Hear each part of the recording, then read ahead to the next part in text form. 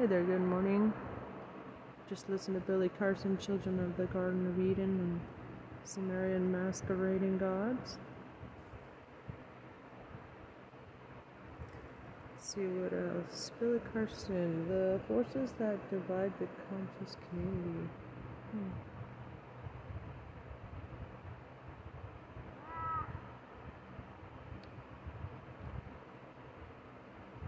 These are those rhombohedron crystals in your pineal gland. When those crystals become electrically activated, all of a sudden they start calling energy back to them, and they begin to build their own electromagnetic field.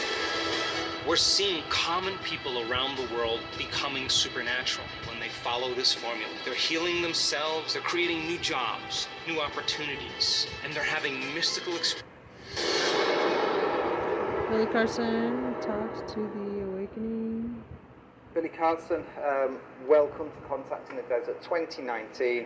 I think before we start talking about anything else, you've got it on your knee. It's your brand new book, Emerald Tablets, amazing front cover. Tell us a little bit about the book. The Compendium of the Emerald Tablets is a book that I took information from the Emerald Tablets of Thoth the Atlantean, and which were written about 36,000 years ago. And I broke down the esoteric wisdom, the knowledge, the information, the quantum physics, quantum mechanics, and some of the ancient technology being talked about in the ancient past and how it's being used today and how we're just now rediscovering this information. And I put it all into this book, Compendium of the Emerald Tablets. And a lot of people are really excited about the book. I even have high school teachers and even college professors telling me that they're using this information in their college and their schools. Just explain to us, if you can show the book again, the image on the front. Can you just, what is that image? This is the image of Thoth the Atlantean himself. Thoth the Atlantean, who was also an Anunnaki god in ancient times, was always depicted with the head of an ibis bird. And if you look at an ibis bird, there's a lot of them obviously in the Middle East and in Egypt as well, in Africa. They have to put their beaks deep into the mud to come up with their sustenance. So what this is an archetype of is saying that Thoth the Atlantean, who brought a lot of knowledge and wisdom to mankind, had to go into the darkness to bring darkness to light. So that's why he's always depicted with the head of an ibis bird. It's not that he really had a bird head or that he was a bird man.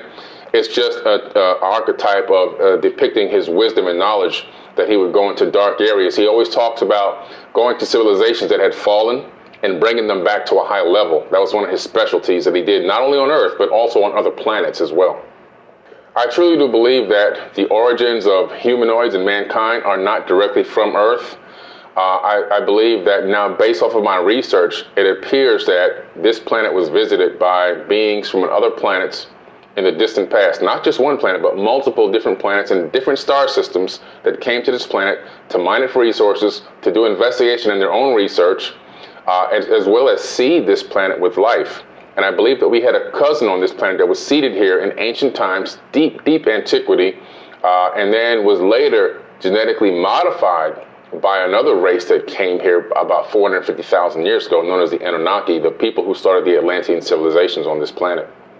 So, would you say we're still in contact with these beings, or have they left the planet and we're just here to defend for ourselves now?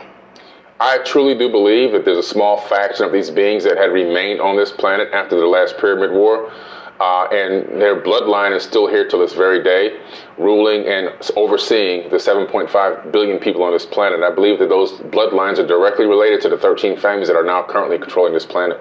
Everybody in this community who's putting out this kind of content is really struggling. What's the purpose behind the censorship? Is this bloodline maybe controlling this manipulation? Well, you know, there's only a few corporations that control all the world's media.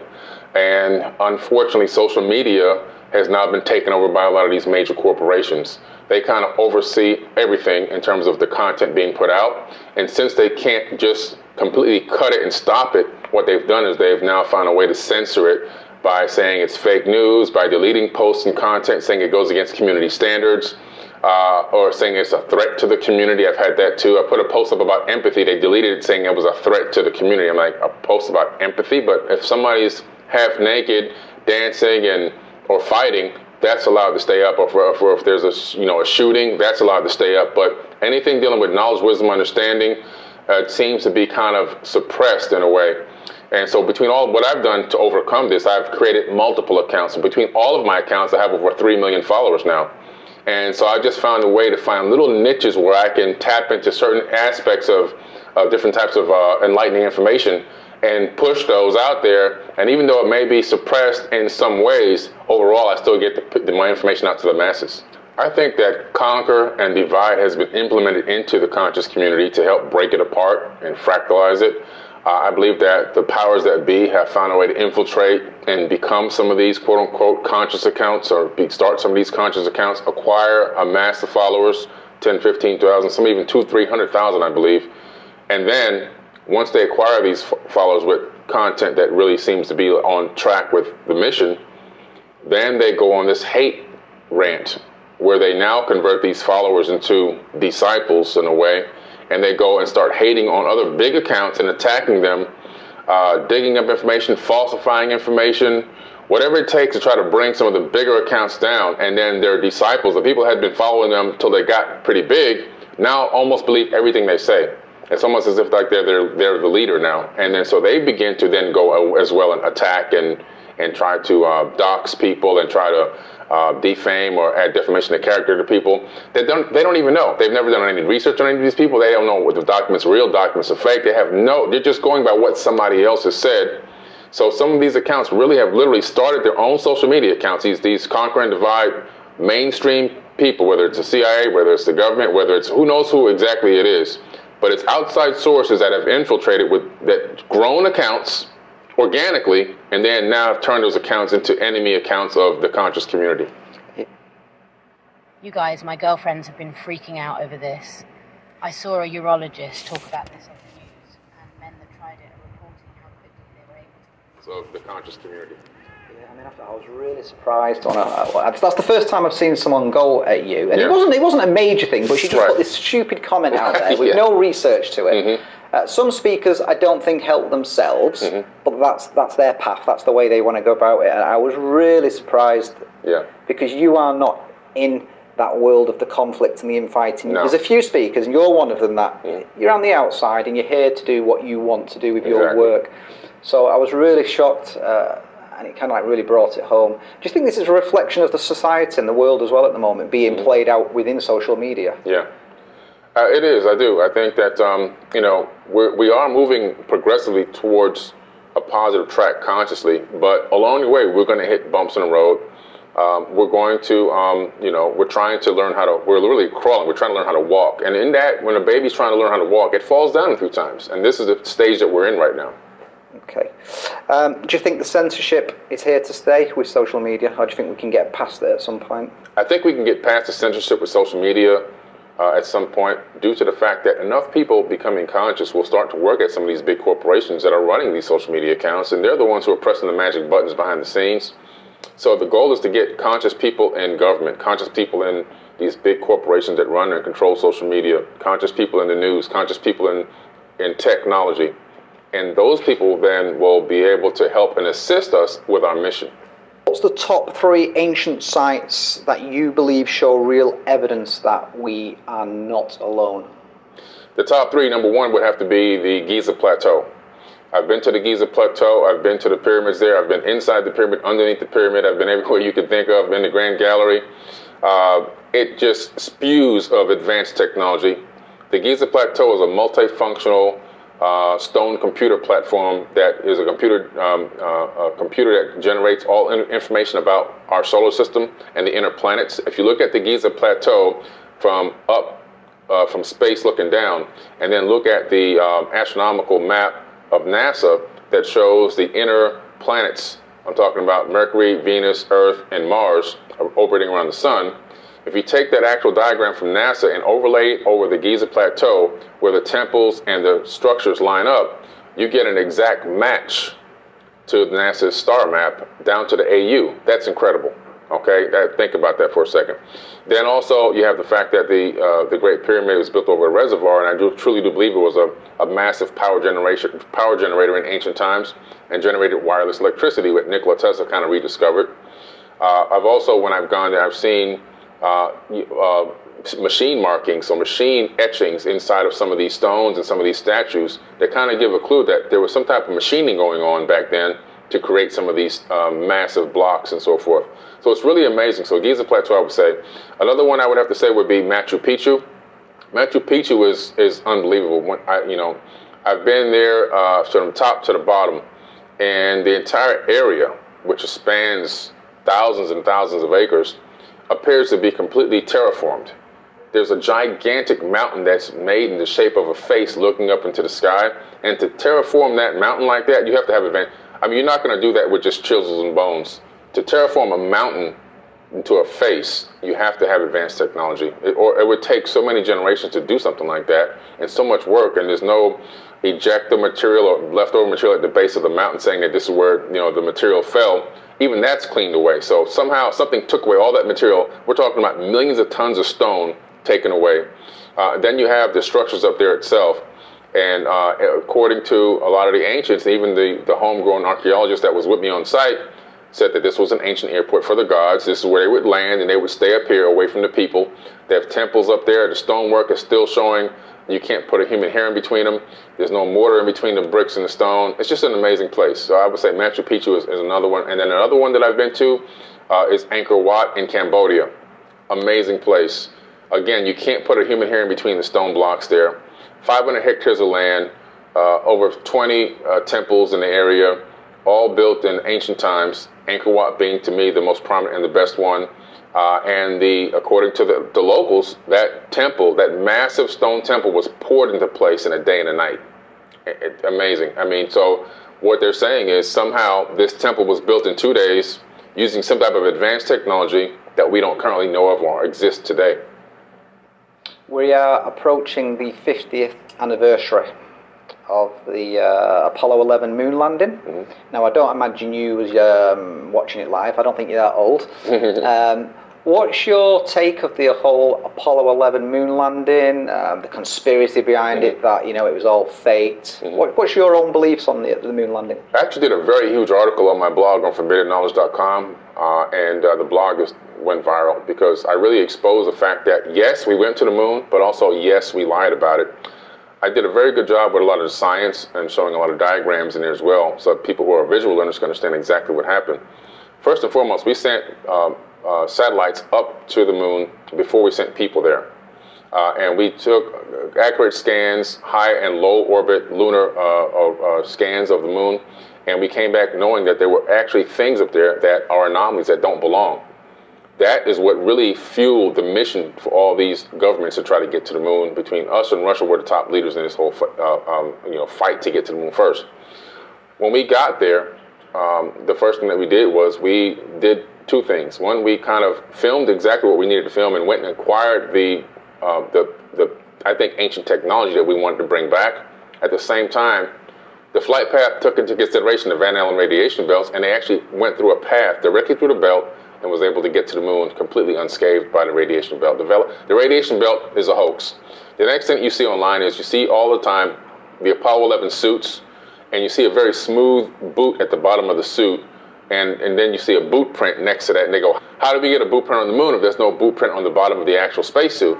Well, the spacesuits are actually a onesie, and the base of the boot is a slip-on that attaches with these Velcro straps. You don't walk around with 10-pound boots inside of a Apollo capsule on your way to the moon. It takes 3 days to get there. What you do is you have this onesie outfit on that has a very smooth bottom, and when you get ready to do your moonwalk is when you slip on these boots. And I demonstrate this on the blog, and I actually have pictures of the actual moon boots. What happened is the hoaxers have actually cropped out the slip-on part, and to perpetuate their agenda of the moon landing being fake, when it's actually a real thing that really did happen. So the moon landing happened. The radiation belt is a hoax. The fact that we can't get through it, I should say, is a hoax. The boots that are not there are a hoax. The boots are really actually there. The boots are in the photos. I've actually seen the boots in person. And we've gone there, basically, kept it a secret. We've gone there to acquire information about an ancient civilization, which I believe is linked to Atlantis. I believe they were interplanetary. And we've acquired that information, that technology, whatever was left behind, to analyze it for themselves on a high level, before letting the general population know. They don't want the general population to know more than them or the same as them, because knowledge is actually power.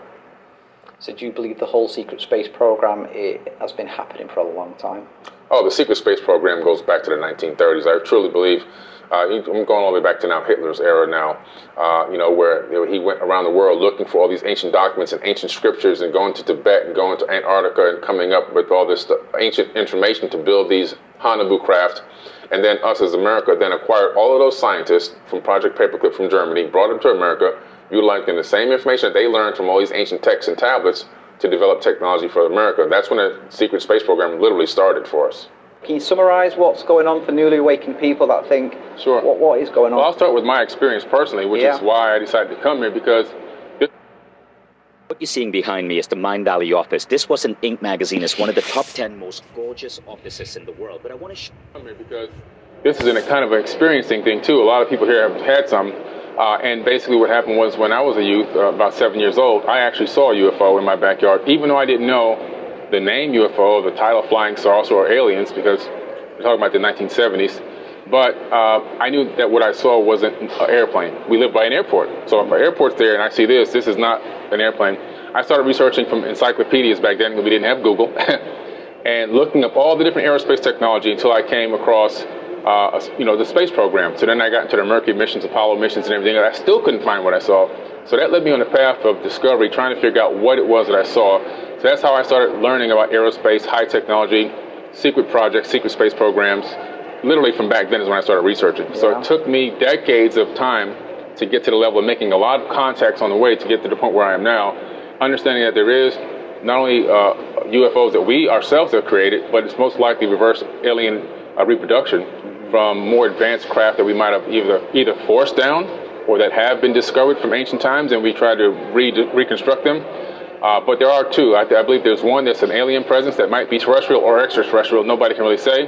And one that most likely is our own that we've built. And probably the majority of the ones we see in the sky that we say are UFOs are probably IFOs, identified flying objects. In other words, we created them. It's just that the general population doesn't know that they're actually ours. One thing I've said, I'm part of the new wave, just like you most probably here, and consciousness is definitely the key for us guys. Yeah, we love the bolts, the facts, the figures, the Roswell crash, things like that, but it's moved on so much, hasn't it? Yes. What's your take on the whole consciousness movement in ufology? Well, I think that we have two groups really watching us here on this planet. One group that probably is more sinister, and another group that is probably really looking for us to grow up. And I think that once human beings get to a point consciously where we grow up and we begin to see each other as equals, and we begin to treat each other with respect, dignity, love, ultimately love altogether, because unconditional love is really what can control the frequency on this planet, that that particular group will step in and maybe give some assistance. But I think we're not even a type 0 civilization yet, and that we're still running around here, unfortunately. I know people may not want to hear this, but we're still killing animals and torturing other living beings. When we get to the point where we extend empathy to the smallest of beings, whether it's even an ant, we can work our way up to extending that same love to humans and see each other as one. Then I truly believe that the good group will step in and maybe show themselves a little bit more and start enhancing and helping us break free. I think they really want to see us grow up to a point where we can not only love ourselves, but then also break free of this 100 families that's running 7.5 billion people on this planet. I really think that they're waiting for us to get to that point. One day, okay, they're crawling now. Let's interject and help them out a little bit. But I think until we can get to that point, we're just going to be observed. Yeah. You're awesome with social media, which is so important, because ufology's got kind of an old vibe to it. Still got that attachment of little green men in space. That's what a lot of the non-believers, if you like, believe. And the way forward for the whole community is definitely social media, because that's where the youth is. What kind of channels are you running? So people watching this now thinking, I dig this guy. I like what he's saying. We can't read them all out because we haven't got time. I know. Well, it's real easy. Forbidden Knowledge with the number 4. Forbidden Knowledge. Use the number 4, BIDDEN. Forbidden Knowledge on Instagram, Facebook, Twitter, Tumblr, anywhere. Just type it in. Even on iTunes. I've got music out there, conscious music that talks about UFOs and alien interactions and Anunnaki and everything else. and also some instrumentals too, so let people get into transcendental states and meditation, 432 hertz, 528 hertz. So just type in Forbidden Knowledge with Billy Carson anywhere, even on YouTube. Get all my instructional videos, on my video. I've been in hundreds of videos on YouTube, many talk shows, and also many iTunes and podcasts. Yeah, see, this is about ufology. So much intelligence. It's an intelligent community. It's a smart community. Yeah. You're a serious businessman. You know, you've got a heavy career in the sports industry, man. Yeah. So people probably watching this thinking, wow, is this the Billy Carson we've heard of on sports talking about UFOs? Yeah. Does it affect your work in that environment? It's kind of strange, yeah, because like even with my son, he was telling me that some of his teammates, because I had coached his team for an AAU tournament, Junior Olympics 1 year recently, and he said they found me online and they said, wait a minute, your dad's into UFOs and aliens. So, Oh yeah, okay, I'm thinking. you know, so it's, he was a little uncomfortable. I can understand that, you know, but when a lot of people that I've dealt with in the past didn't really know, and even how long I've been into this stuff, because I kind of, you know, you have to know how to be politically correct at certain times, and that's what I know how to do. I don't want to scare parents away from our projects and programs, going to Team USA and going to AAU programs. So I pick and choose where I drop seeds or whatever. But a lot of people now that have really come all the way out, that I'm really done with the basketball and stuff like that, and really come out and let people know the knowledge that I have and research, a lot of people are really stunned, shocked. Some are really astonished. I've heard all kinds of statements like, I didn't know you were that smart, or you're crazy, you know, from both ends, you know, of the spectrum. But the people who think I'm even crazy are still following and listening. So I'm still dropping seeds. So that's good. So we'll wrap it up quickly, because I know you've got to go and get your flight. Loads of researchers, loads of speakers here. Is there one particular speaker out of everybody there that you keep your eyes on and you like what they're doing? Man, everybody's so phenomenal, and I've learned so much from everybody, from Eric Von Daniken, who I got to meet yesterday. He was propping the bar up last night, the Godfather. Yeah. Oh, wow. Yeah, I had a chance to talk to him yesterday. Phenomenal guy. I've been in shows with Eric Von Daniken on Gaia, but I finally had a chance to really, you know, talk. Because you're in the green room, out the green room. It's tough. But I would say Robert Schoch, as far as still a trendsetter here, I really like Robert Schoch a lot. But he's a guy that I really admire just because, you know, he was with John Anthony West a lot, and he had made that great, strong friendship, and they really pioneered a lot of stuff that had led me to my own understanding and awakening about the Emerald Tablets and how they can correlate to some of the scientific data that they kind of have come up with as well. So it was phenomenal, and of course they did the tribute to John Anthony West here, and Robert Schoch gave the tribute, which I thought was phenomenal. So I was really impressed. Hi, I'm Grace. I'm a tour guide here in Trinity. We're standing outside the museum building, one of the most beautiful buildings on campus. It's known.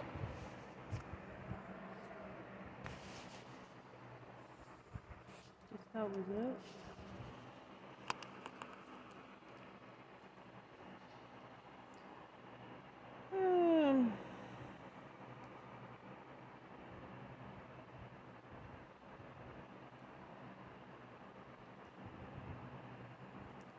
Sure. Great stuff.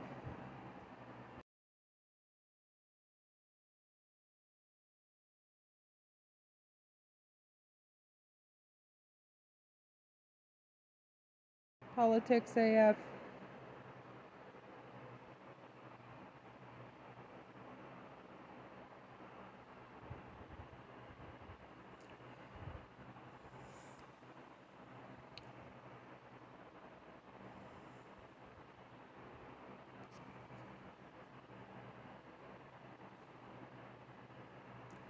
Ancient magic.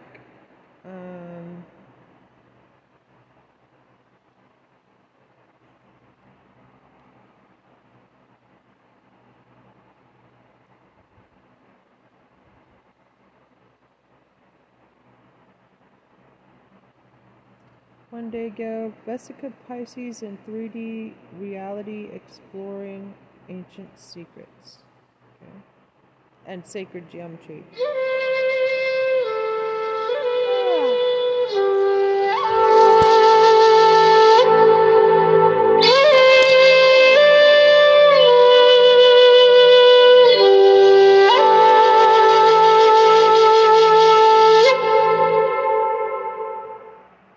Hey guys, Forbidden Knowledge here. I want to talk to you real quick about the Vesica Pisces and the womb of creation. A circle actually has 2 points, point A and point B. These two single points are actually clones of one another, and those 2 points have equal potential. because point A can rotate around point B, and point B can rotate around point A. This is one radius that both circles share. The black form in the middle is called the vesica Pisces. You are literally looking at the womb of the universe. Every single thing that exists emanates from the vesica Pisces. I mean, all of the vibratory frequencies that create a material world actually emanate from this womb. The energy from the matrix is feminine by nature. The ancients called it the Sophia energy. They already knew the universal energy was actually feminine. You have male and you have female. You have masculine and you have feminine. You need both to exist. You need both to propagate this third dimensional reality. But all life in this third dimension emanates from this womb of creation, this energetic form that's inside of the flower of life. The ancients knew about it tens of thousands of years ago. If I show you a picture that I have here when I visited the Temple of Osiris back in 2014, etched into the actual stone pillar, atomically etched into it, is the flower of life.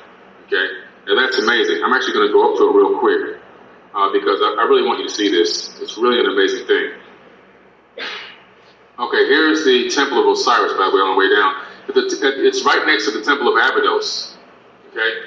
Now, if you haven't gone to, anybody here been to the Temple of Abydos? Oh my goodness, you gotta go. Because you won't believe it until you see it with your own eyes. The hieroglyphs that have airplanes, tanks, submarines, and helicopters in them, about 100 meters above your head, etched into stone directly above you. And the mainstream told the Egyptologists, all of them, not just the one I was with, that the story we're supposed to give to the general population is that these were re-etched and they look like that by accident.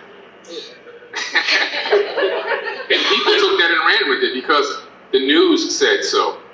But when you talk to the homegrown Egyptologists and researchers and guides from the area, they will tell you that we're told to say this. But the truth is, these have never been touched, and our people can't figure out how they got there, and they've never been resurfaced or retouched. Nobody's ever put a ladder to go way up there and etch and re-etch these glyphs. This is just the way they've been since the beginning. They have never been touched. But this symbol here of the flower of life at the Temple of Osiris, or the Assyrian temple, which is the green gentleman that I showed you yesterday, the green Egyptian. If you've been injured in a car accident, don't call an attorney. Use this AI app instead. That's what I did, and it's how I got this $100,000 check in less than 30 seconds. I know it sounds crazy, but trust me, if you've been injured in a car accident, I'm about to turn your world upside down. So I was in a car accident a few months ago. My car was totaled, and I ended up injuring my arm. I was in a bad situation, I missed work, and to make things worse, the small check the insurance offered me wasn't enough to buy a replacement car in this market. Luckily, I was scrolling on my phone late at night and came across a video just like this. So we've all heard of AI before. It's smarter and better than human. Green gentleman that I showed you yesterday, the green Egyptian, or Kemetic man, or the Anunnaki Atlantean, if you want to call him that. This is atomically etched into this stone, which allows it to stay there permanently unless the stone is broken. In other words, it's been put on the stone in a way that affects the atomic structure. And scientists from all over the world have been researching this, trying to figure out how in the world did they do this. This is not just chiseled into the stone. It's done through a specific type of energy field that creates this imprint directly on the stone. Kind of similar to the Shroud of Turin type of a situation where you have the light that had to pass through that shroud to create the image on the shroud. Well, this is amazing because this is depicting here some form of energy that allowed this thing to be imprinted into stone that we still don't know how it happened today with our technology. When you go there, you're going to begin to see temples that are at your level. In other words, on the topography at your level that you're at. And then you're going to start realizing that there's temples below those. And then below those are even more temples. The Assyrian is lower than the Temple of Abydos because they built Abydos on top of it. And they built civilization on top of civilization that way, especially if they claim it to be a holy site or a site where the gods dwelled. So they would definitely feel like they would put a temple on top of it to maintain that same purity, that same energy, that same worship to that deity or entity by building a temple directly on top of it. And what the Spaniards kind of do to mimic that exact same mindset, when they went to Mexico, Teotihuacan, if you look at Mexico City, there's hundreds of hills in Mexico City. Each one of those hills is a pyramid. Every single one. Look it up. Every single one. I've been there many times. What they've done is they build on top of the pyramid. They blow off the top and they build a church on top, unfortunately, what the Spaniards did. But using the same ideology, they took something that was considered holy to another people, blew off the top and put a church on top of it. So everywhere you see a Catholic church in Mexico City, directly underneath is a pyramid. Same thing the Egyptians did. They went to these temples and so forth and built directly on top of them. And I mean super megalithic structures on top of, and you can go anywhere in the world and you're going to find the same exact thing. You're down in the Yucatan Peninsula at Chichen Itza. You start to see they've been digging alongside of these other pyramids and discovering other temples and pyramids buried deep beneath the earth there. In Peru, the same thing. No matter where you go, they just keep building on top, more megalithic on top. Even in Baalbek, the super massive stones of Baalbek that weigh hundreds of thousands of tons, underneath are more bigger stones that were put there even before that.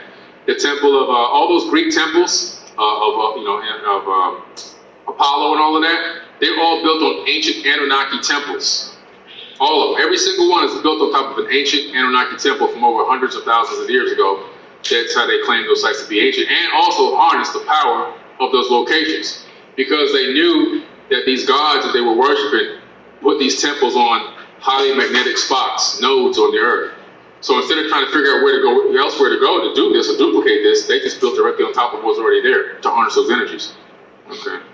Well, let me go back up, and then we'll start from there, because I really wanted to get back anyway to the meter, but there's just so many topics, there's just so much information. And you may say, well, these Egyptians, yes, these are the Egyptians. They would teach this to the initiate. Everything I'm telling you has been taught to initiates. They had to understand the manipulation and how to manipulate, what's been manipulated, what the true history of their people were, what the true ancient past was. That's the only way to get to the next level, to understand what's coming after, to be able to grasp the future knowledge. It was all based off of that. Some people tend to think it's like you're walking into a place and it's got people humming and, smoke is coming up from sage and all this kind of stuff. I mean, you can do it like that if you want, but you can just give people real solid information that they can learn from. Not that I don't like to take, rob you of any of the mysticism of things, but I like to give people direct information and direct knowledge and let them discern it and take it and be able to digest it and walk away with something that they can say, I learned something here. So we're going to talk a little bit about Zep Tepi, where the Natiru came to Earth. The Natiru are these ancient Atlanteans, or these Anunnaki. Atlanteans and Anunnaki are really the same people. Okay, so Anunnaki, Anu, was the king or the ruler of these beings that came from specific planets close to this star system.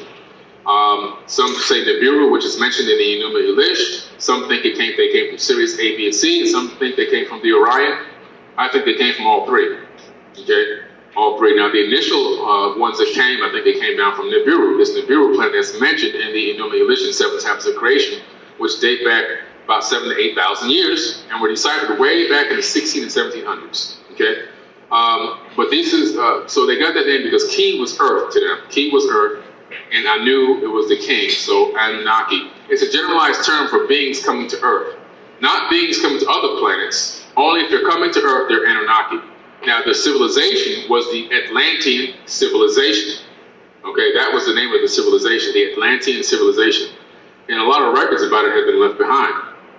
The original founders of Kem, now named Egypt. Now, Kem, like I told you before yesterday, if you forgot, is the Black Land. It's the land of the original home of the, look like a butterfly coming down. It's the original home, or the Kickstarter, the re-Kickstarter of civilization after the Great Flood was the land of Kem. If you remember in the beginning of the Emerald Tablets, those said his dad sent them to the land of Kem to bring back civilization to a high level. So that means prior to that flood, they were already at a high level, and then they were then brought back to a high level through the knowledge, wisdom, and understanding and architecture of Thoth. But, so that's really important to understand and know. Originally, the land of Kem was only black people. That's just a fact, a well-documented fact. Those people were called the Dogon tribe, okay? The Dogons. That was the original inhabitants of the land of Kem. Now, what happened? How come they're not there? Well, they're still there. They're in Africa. They're now in Mali, Africa. Okay, they're in Mali. Now, one thing that a lot of people don't know is Egypt was overthrown quite a few times. 7 times that we at least know of. Okay, 7 times. Persians, Assyrians, different Arab countries. You just name it. Greek. Grass-fed butter. This is why you feel weird after eating butter. Grass-fed butter. You go, whoa, grass-fed butter. Greeks. It's been, when you go to Egypt, like I said, when you go, you will see the etchings into the stone at the temples of the different kings that came from different countries that conquered Egypt. They left their mark, almost like, you go to the bathroom and sign the wall or something. I'm not saying you guys have ever done that. But if you ever seen that in the bathroom, you know what I'm talking about. Like, you just leave your mark, or you see somebody etch a name into a tree somewhere in the woods, right? They're like, okay, we were here, man. We took this thing over. Boom, boom, boom. Here's our information. And you can see even in their own original writing, whatever that language was, that's how they etched it into the temples and everything else. So it's well documented. It's not a myth. It's not a conspiracy theory. Egypt was taken over many, many times. Okay, just so people can know and understand. When I see pharaohs of different colors, it's because they were different colors. It's just reality. It's just reality. And I have to make that statement because there's some people that want it only to be one way, and some people who want it to only be another way. But over many thousands of years, during the dynastic era, it was many races of people. It's just a fact. So we have to grow up and live with that. Okay, we can't be, going through all these, these little things, and I want it to be this and I want it to be that. Whatever you want it to be doesn't matter. What it was is what's true. Okay. And I'm telling you what it was and what's true is the fact that Egypt started off as a black race. They migrated to Mali, Africa after being defeated or taken over. And throughout the period of tens of thousands of years, it changed over hands many times. And sometimes it was black, sometimes it was Caucasian, sometimes it was Arab. It's just the way it is, guys. It's just a fact of life. We have to learn how to grow up and live with that. So it's just everybody has their piece of Egypt. Okay, everybody. Right now, it's, mostly Muslims have control of that area. When you go there, you're going to see a lot of Muslim people, You're going to see people dressed in those Muslim clothes, women completely covered, only the eyeballs showing and everything else, But, so they were the original founders of Chem. Now, Zep Tepi, the beginning of time, when the sky gods, I call them aliens, if somebody says you're not from here, the definition is an alien. Right. Doesn't mean you're a little green man with antenna coming out of your head. It means you're an alien. If I go to Egypt, if I go to Egypt, if I go to Europe, if I go anywhere, China, I'm an alien. I'm not from there. If I go to another planet, I'm an alien. The Mars rover that we sent to Mars, it's an alien device. Okay? It's just another fact. 85.9% of people in this world, on this planet, worship one religion or another. And in every one of those religions, which I cover in my book, they all say that the God that they're worshiping, or the deities that they're worshiping, claim to not be from Earth. So, all these people are worshiping aliens and don't even know it. It's a fact of life. They're all worshiping aliens. And when you say alien, they try to bat you down, but they're worshiping aliens. It's a fact. Jesus said, I'm not of this world. Alien. Okay? It's just a fact. It's a fact. And, I don't know why people don't want to just come to terms with it, but they really struggle with that fact. So they descended from the stars in flying boats, which are spaceships, and turned mud and water into a new kingdom. When I first moved to Western Florida, about 24 years ago, it was all this big Everglades area, which is nothing but swamp. Nothing but swamp. That's all you can see. As far as the eye could see was swampland. And I literally moved into a neighborhood there that was just built and watched this entire city get built and come up straight out of the mud. They took these trucks and they scooped up all the muck out of these swamps, and then they took that muck and they took the soil from underneath the muck and used that to create bricks and everything else for the entire city. They used the muck to create foundations for lands and lots and communities right from the same place, and then the areas that they dug out, they turned those into lakes, which they then charge you extra for the lake view. They know how to pimp the game really good. They know how to play in the Matrix. So what I'm saying is we're doing the same thing right now. So why wouldn't they do this back then? Okay? This is just standard. It's just the way that we're set up. The symbol for God is Naturu, which translates into a being that came from the cosmos. This is ancient Egyptian taught information and knowledge. I'm not the only one that knows this. You can find this out as well, okay? So they're saying that these Naturu came from the cosmos. They came from space in flying boats. Now, you got to remember, these people are coming from a time frame, in other words, the people that are recording this information, where they're using the terminology and words that they had in their vocabulary. Okay, they had it. When I saw the UFO when I was a kid, the word UFO wasn't in my vocabulary. The word flying saucer was not in my vocabulary. The word alien wasn't in my vocabulary at the age of 7. I had no idea what I just saw. I didn't go around saying, I just saw a UFO. I just said, I saw this silver oval thing flying in the sky that was kind of bright in color. That's a long way of saying, UFO. But I didn't have the word. That term didn't exist in my mind. It didn't exist in my vocabulary. I didn't learn that till much later, actually. I started looking into aerospace books in the library, trying to figure out what I saw. That's when I started researching in 1977. I started looking up every book on aerospace that I could find. And in none of those books did they even have the word UFO or alien. So that word still eluded me for a very long time. During the fabled first time, and Zep Tepi, some call it Zep Tepi and some call it Tep Zepi, believe it or not. So it can be reversed around, depending on whose version of the ancient history you're reading, or even sometimes depending on what part of Egypt has the recorded information. When gods, what I call aliens, ruled on earth, the waters of the abyss receded. Again, this is another. The Zep Tepi story is another account of what? A great flood. More evidence that we had a global flood. The primordial darkness was banished, and the human biogenic experiment emerged from the light. The Urshu, a category of lesser divinities, which were lower-ranked aliens. Now, let's stop right there. When you look at the Sumerian tablets, they have the lower-ranked Anunnaki called the Ijiji, in the Enuma Elish, in the Epic of Atrahasis. So it's the same story, just told by a slightly different culture, but the same exact story. A great flood, beings that came from space, and a lower working class level of a being that were still not from Earth. This is my dad, Chuck Norris. They say he doesn't do push-ups. He pushes the earth down. What blows people's minds is how my dad is still kicking, punching.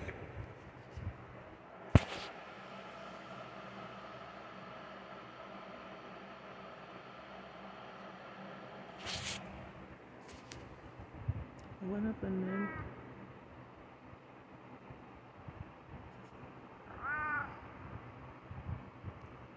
Egypt started off as a black race. They migrated to Mali, Africa after being defeated or taken over. And throughout the period of tens of thousands of years, it changed over hands many times. And sometimes it was black, sometimes other temples and pyramids buried deep beneath the earth there. In Peru, the same thing. No matter where you go, they just keep building on top. More makeup on top. Even in Baalbek, the supermassive stones of Baalbek that weigh hundreds of thousands of tons, underneath are more bigger stones that were put there even before that. The temple of all those Greek temples of Apollo and all of that, they're all built on ancient Anunnaki temples. All of them. Every single one is built on top of an ancient Anunnaki temple from over hundreds of thousands of years ago.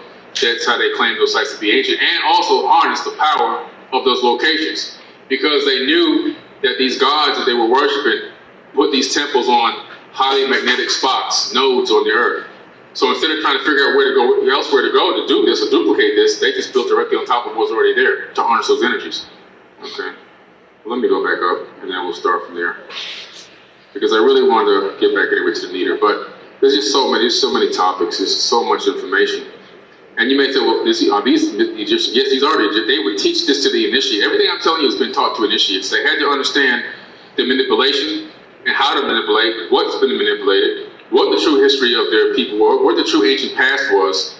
That's the only way to get to the next level, to understand what's coming after, to be able to grasp the future knowledge.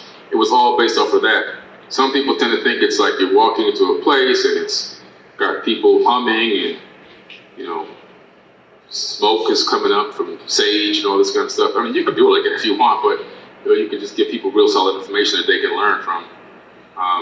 It's not that I don't like to rob you of any of the mysticism of things, but I like to give people direct information and direct knowledge and let them discern it and take it and be able to digest it and walk away with something that they can say, I learned something here.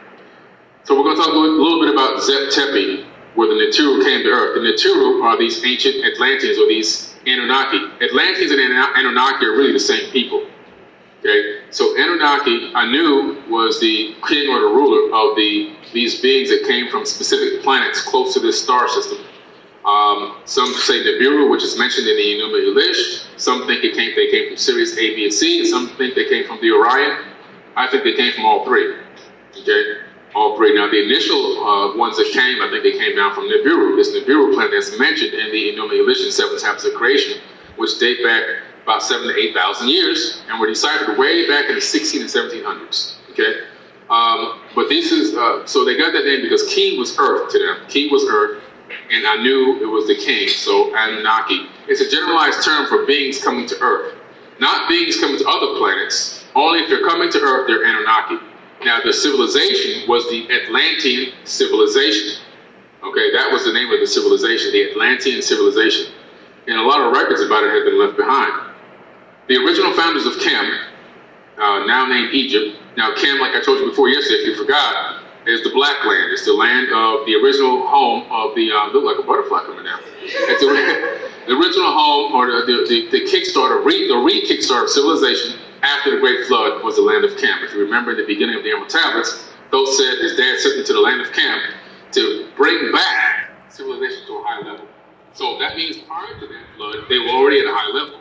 And they were then going back to a high level with knowledge, wisdom, and understanding and architecture of Thoth. But that's really important to understand now. Originally, the land of Chem was only black people. That's just a fact, or well-documented fact. Those people were called the Dogon tribe. Okay? The Dogons. That was the original inhabitants of the land of Chem. Now, what happened? How come they're not there? Well, they're still there. They're in Africa. They're now in Mali, Africa. Okay, they're in Mali. Now, one thing that a lot of people don't know is Egypt was overthrown quite a few times. 7 times that we at least know of. Okay, 7 times. Persians, Assyrians, different Arab countries. You just name it. Greeks. It's been, when you go to Egypt, like I said, when you go, you will see the etchings into the stone at the temples of the different kings that came from different countries that conquered Egypt.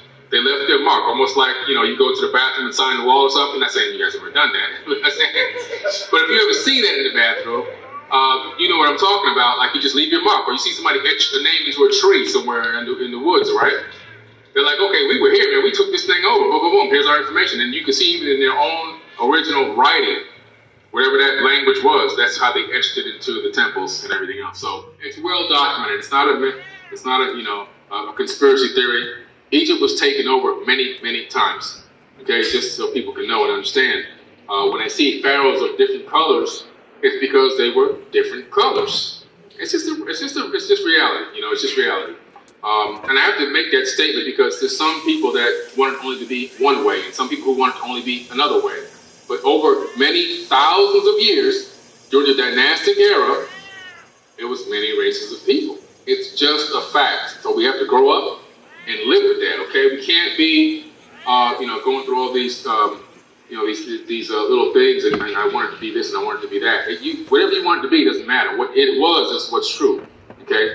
And I'm telling you what it was and what's true is the fact that Egypt started off as a black race. They migrated to Mali, Africa after being defeated or taken over. And throughout the period of all tens of thousands of years, it changed over hands many times. And sometimes it was black, sometimes it was Caucasian, sometimes it was Arab. It's just the way it is, guys. It's just a fact of life. We have to learn how to grow up and live with that.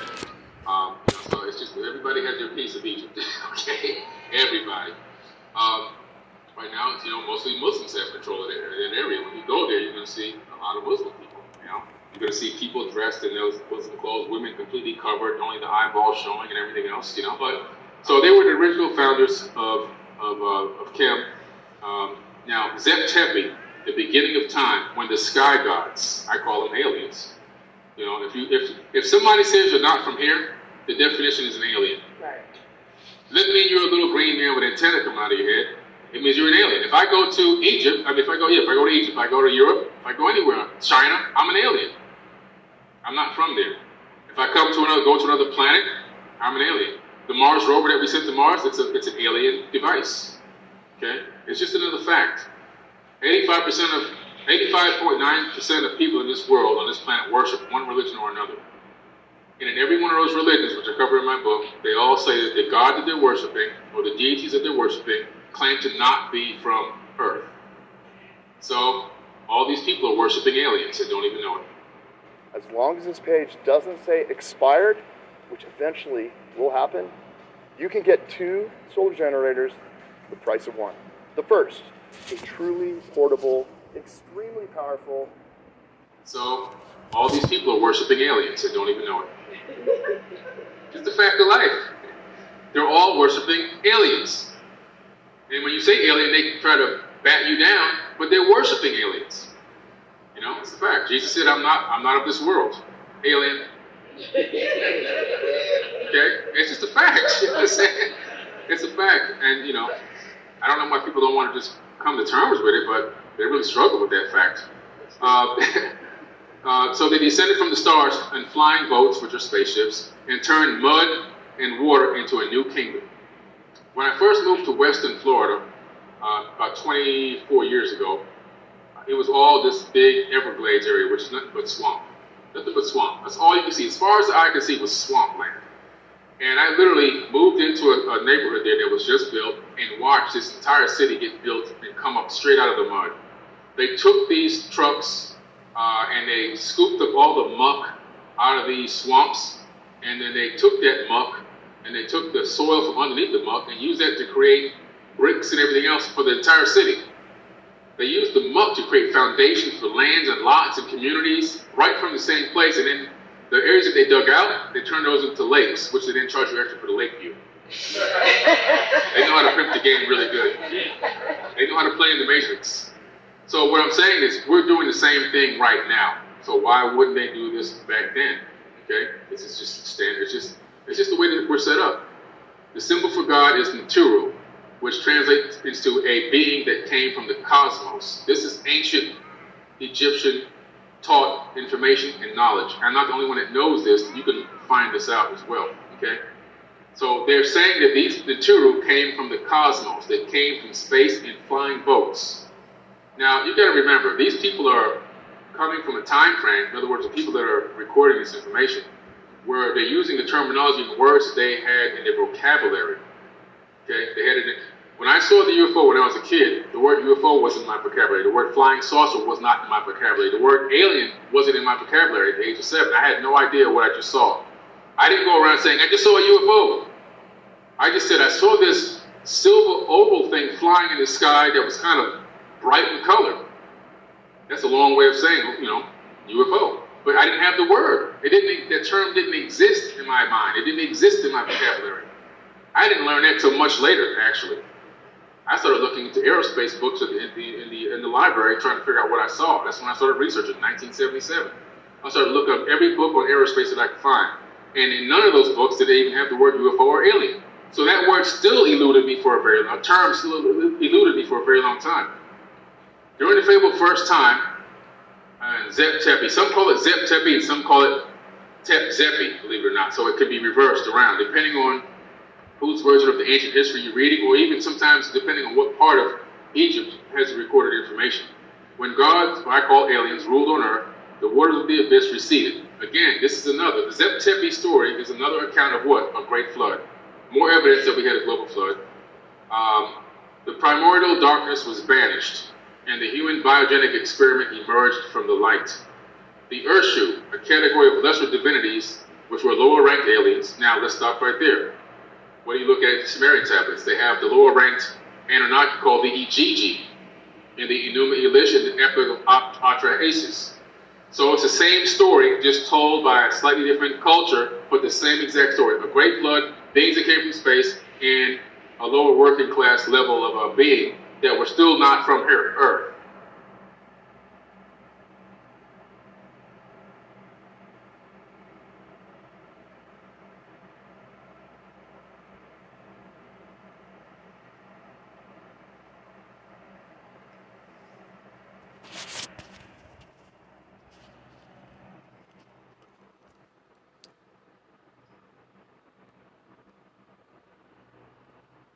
Slightly different culture, but the same exact story. A great flood, beings that came from space, and a lower working class level of a being Yeah, we're still not from here, Earth. 21st century thought. Billy Carson. He looks like ancient. He looks like ancient Egyptian. Dogon. He's probably from the Dogon tribe.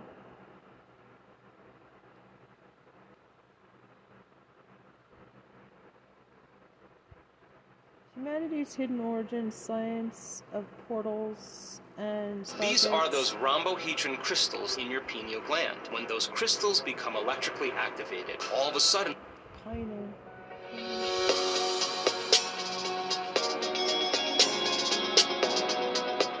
There's a pine cone shaped thing to move things. It's in the sculptures, the Anunnaki, like Enki and Enlil. They use this like pine cone looking thing in their hands. We'll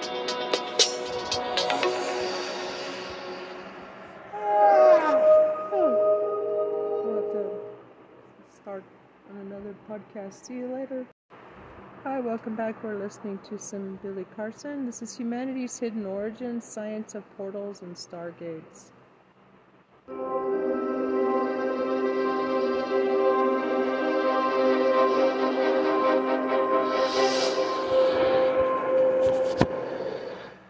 Our next guest may be familiar to many of you as he's appeared on Gaia's Deep Space and Ancient Civilizations.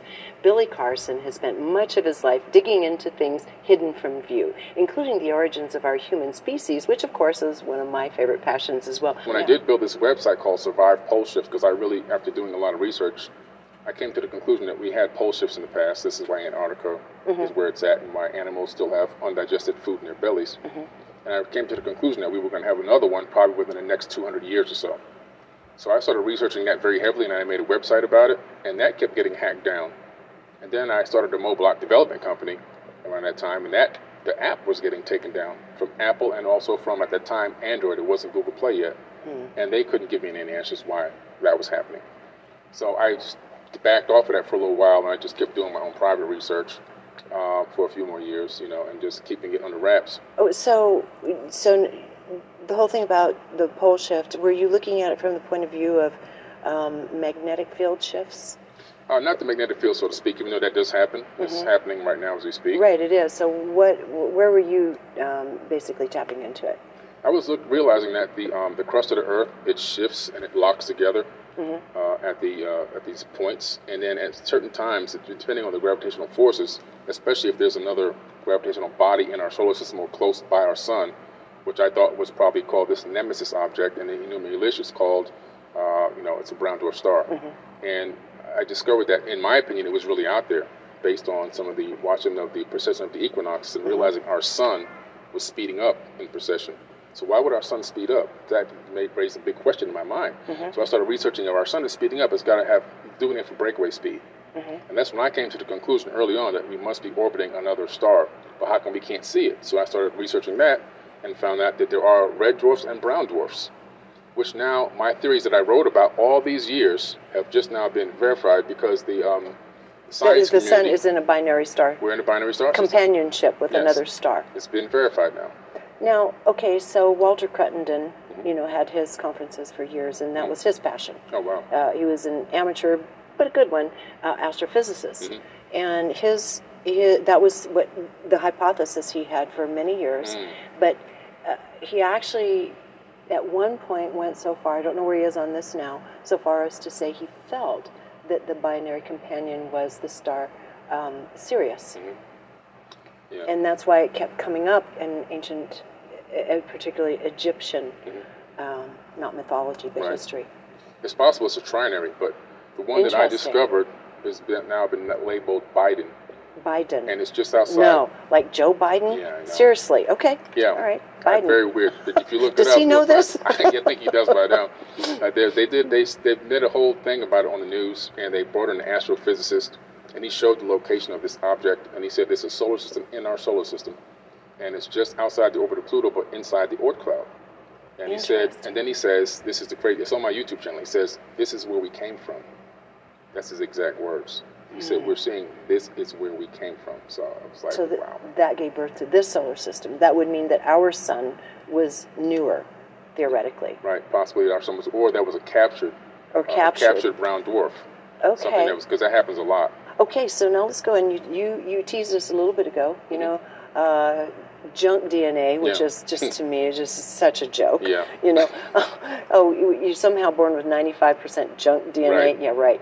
So let's go back now into the story, and this takes us back toward, like you said, a couple 100,000 years ago. Not the beginning, but ancient enough times that's where our story became corrupted. And let's start talking about that.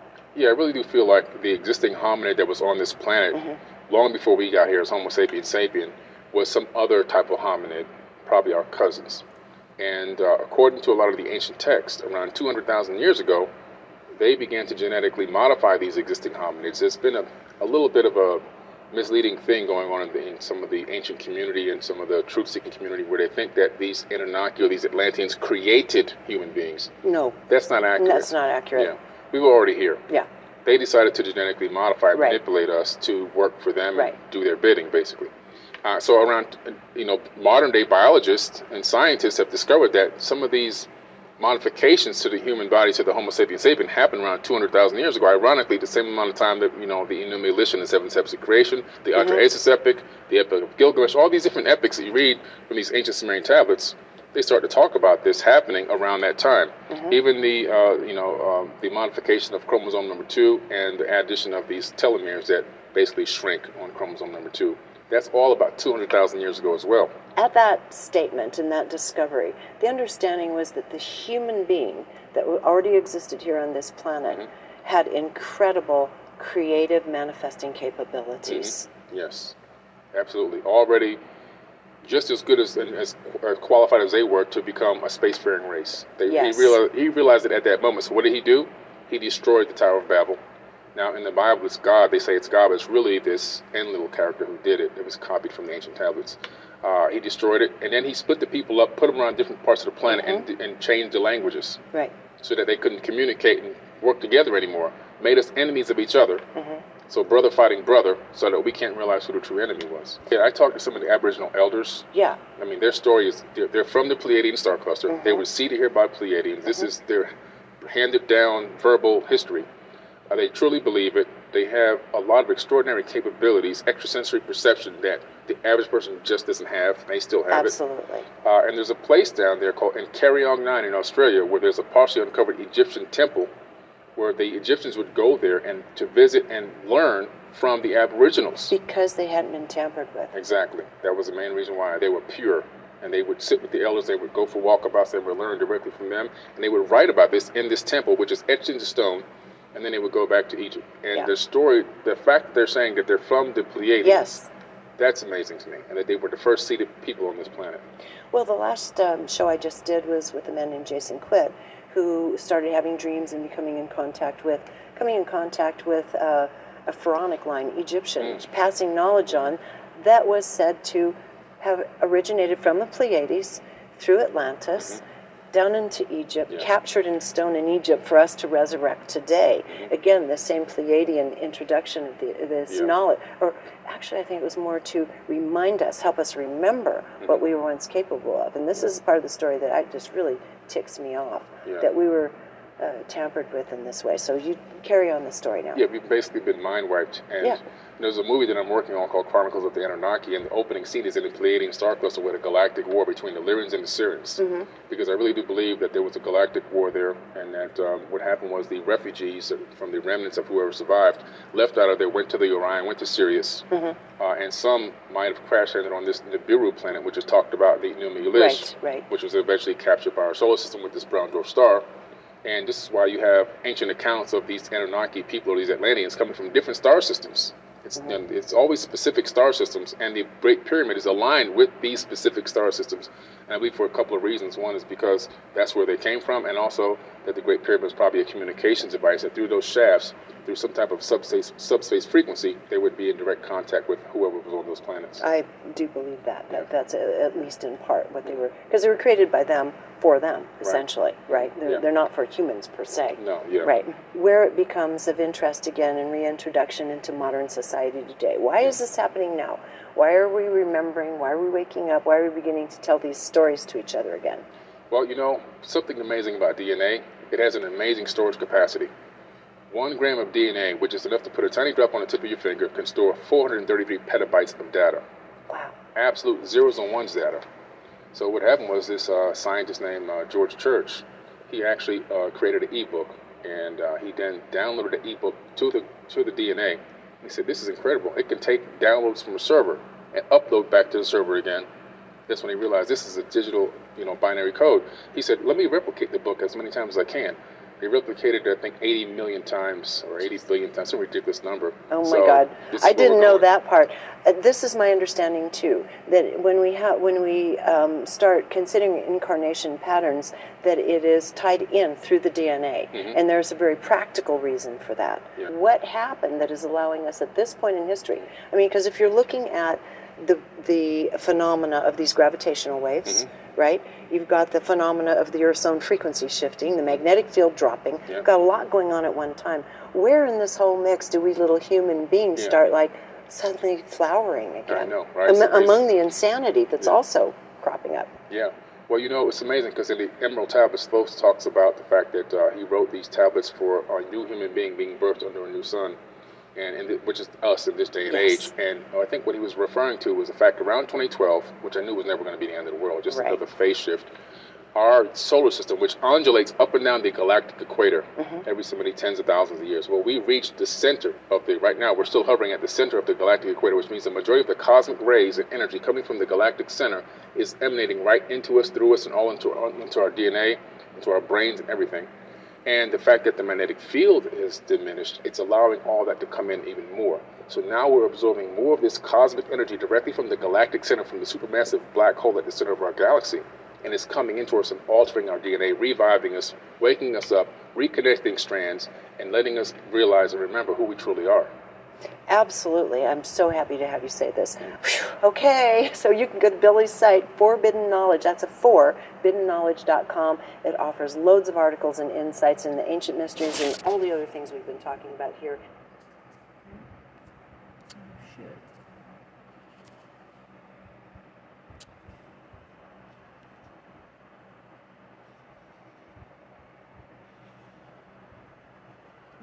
Communications device, that through those shafts, through some type of subspace frequency, they would be in direct contact with whoever was on those planets. I do believe that. That's at least in part what they were, because they were created by them for them, essentially, right? They're not for humans per se. No, yeah. Right. Where it becomes of interest again in reintroduction into modern society today. Why is this happening now? Why are we remembering? Why are we waking up? Why are we beginning to tell these stories to each other again? Well, something amazing about DNA, it has an amazing storage capacity. 1 gram of DNA, which is enough to put a tiny drop on the tip of your finger, can store 433 petabytes of data. Wow. Absolute zeros and ones data. So what happened was this scientist named George Church, he actually created an ebook, and he then downloaded the ebook to the DNA. He said, this is incredible. It can take downloads from a server and upload back to the server again. That's when he realized this is a digital, binary code. He said, let me replicate the book as many times as I can. They replicated it, I think, 80 million times or 80 billion times, some ridiculous number. Oh my God! I didn't know that part. This is my understanding too. That when we start considering incarnation patterns, that it is tied in through the DNA, and there's a very practical reason for that. Yeah. What happened that is allowing us at this point in history? I mean, because if you're looking at the phenomena of these gravitational waves, right? You've got the phenomena of the Earth's own frequency shifting, the magnetic field dropping. Yeah. You've got a lot going on at one time. Where in this whole mix do we little human beings start suddenly flowering again? I know, right? Among the insanity that's also cropping up. Yeah.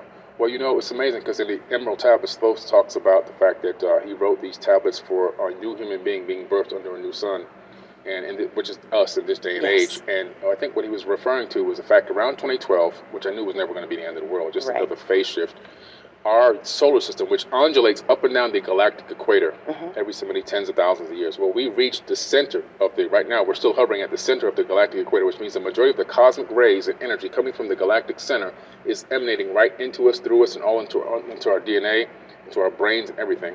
And the fact that the magnetic field is diminished, it's allowing all that to come in even more. So now we're absorbing more of this cosmic energy directly from the galactic center, from the supermassive black hole at the center of our galaxy. And it's coming into us and altering our DNA, reviving us, waking us up, reconnecting strands, and letting us realize and remember who we truly are. Absolutely. I'm so happy to have you say this. Whew. Okay, so you can go to Billy's site, Forbidden Knowledge. That's a 4, biddenknowledge.com. It offers loads of articles and insights in the ancient mysteries and all the other things we've been talking about here. You can also check him out on the search bar on Gaia on all the other shows he's appeared on here. Until next time, thank you for joining us here on Open Minds.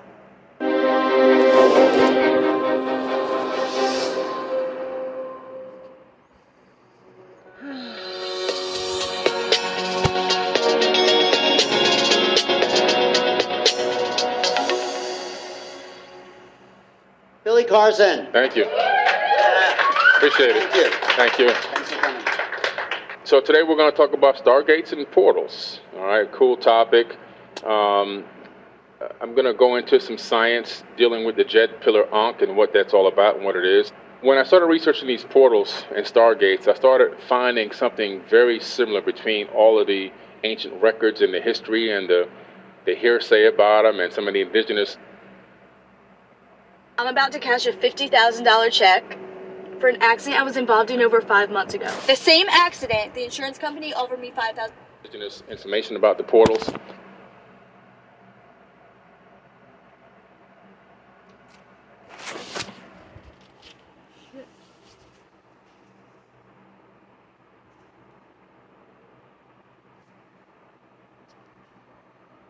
Indigenous information about the portals is that only specific people were able to walk through the portals. It wasn't just like anybody can just walk through the portal.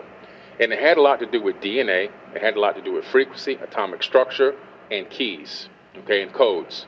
So this is what we're getting ready to get into. What is the atomic structure about? What is the DNA about? What are the keys and codes?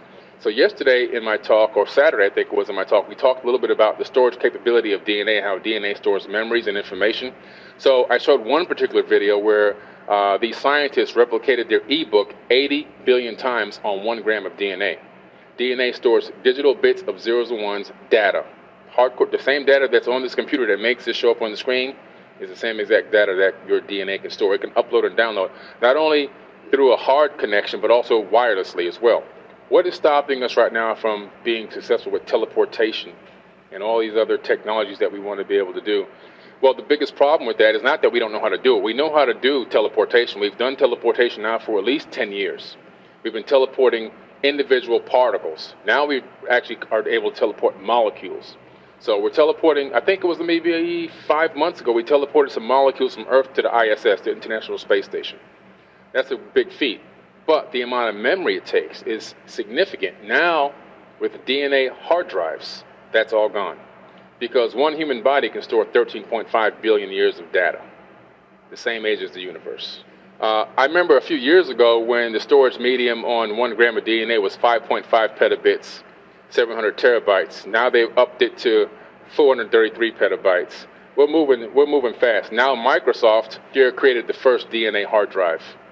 So now everything is going to take off like lightning. And then we're going to have the quantum computers, because that's also very important for stargates, the ability to have qubits, and what a qubit is and how it works and why it works and how that integrates into stargates. It's real hardcore advanced, super advanced technology. The next level is the atomic level. And this is important when you're talking about stargates and portals. So scientists discovered that they can now write data directly onto each individual atom. Okay? So, as you know, we have billions of atoms that make up a human body. Avatar, imagine writing data onto each individual atom. So when you're talking about these beings being extremely advanced and being able to live all these years and knowing all this information, imagine if you were able to transmit information directly onto each atom in your body and you're walking around with, 100 trillion zettabytes of data that you have access to at any given time, your own internal internet. So when anybody asks you a question, the answer is instantaneously given because you're pretty much uploading it from your atoms directly into your consciousness and spitting it out. You would appear to be a god. You're going to appear to be Alpha and Omega. I know everything, and I'm everywhere, and I know it. There's nothing I can't answer. Now let's unpack a tesseract, because a tesseract is a very important part of the ancient history. In my opinion, it's what was involved or what was inside of the Ark of the Covenant, a fourth-dimensional cube. And we're going to talk a little bit about the fourth-dimensional cube because it's a cube of unparalleled power, and it gives you the access to the past, present, and future, and any location you want to be in, all at the same time. So this is something that's encapsulated in something called Metatron's cube, if you've ever heard of that. That's inside the flower of life. So when you unpack a fourth-dimensional cube into three-dimensional space, you get a cross. The cross is the same cross as the Templar's cross and some other crosses that you're going to see. Another very important sign that you're going to see in a little bit. But you get a cross when you unpack a fourth-dimensional cube, which is Metatron's cube, which is considered by the ancients to be an archangel. Okay? Michael the archangel, I'm just saying.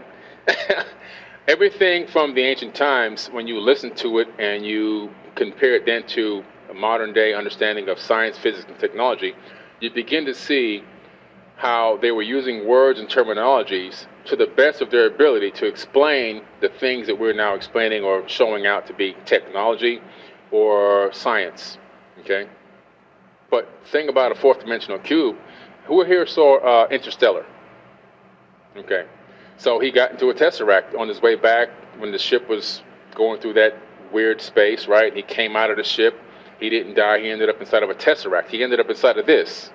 This is what he was inside of, a fourth-dimensional cube that was unpacked. And then he was able to see the past, present, and future all at once. And according to quantum physics, there's 11 dimensions that make up this entire universe. According to theoretical physicists, without 11 dimensions, this universe would collapse. Maybe that has something to do with the power of 11. I mean, you know, we see it all the time, right? That 1111. But maybe that has something to do with it. Maybe we're in synchronicity with the universal consciousness, and that's why we're seeing 11s all the time. But 11 dimensions is what we're talking about. So, according to the ancients, ascended masters would ascend to the 11th dimension.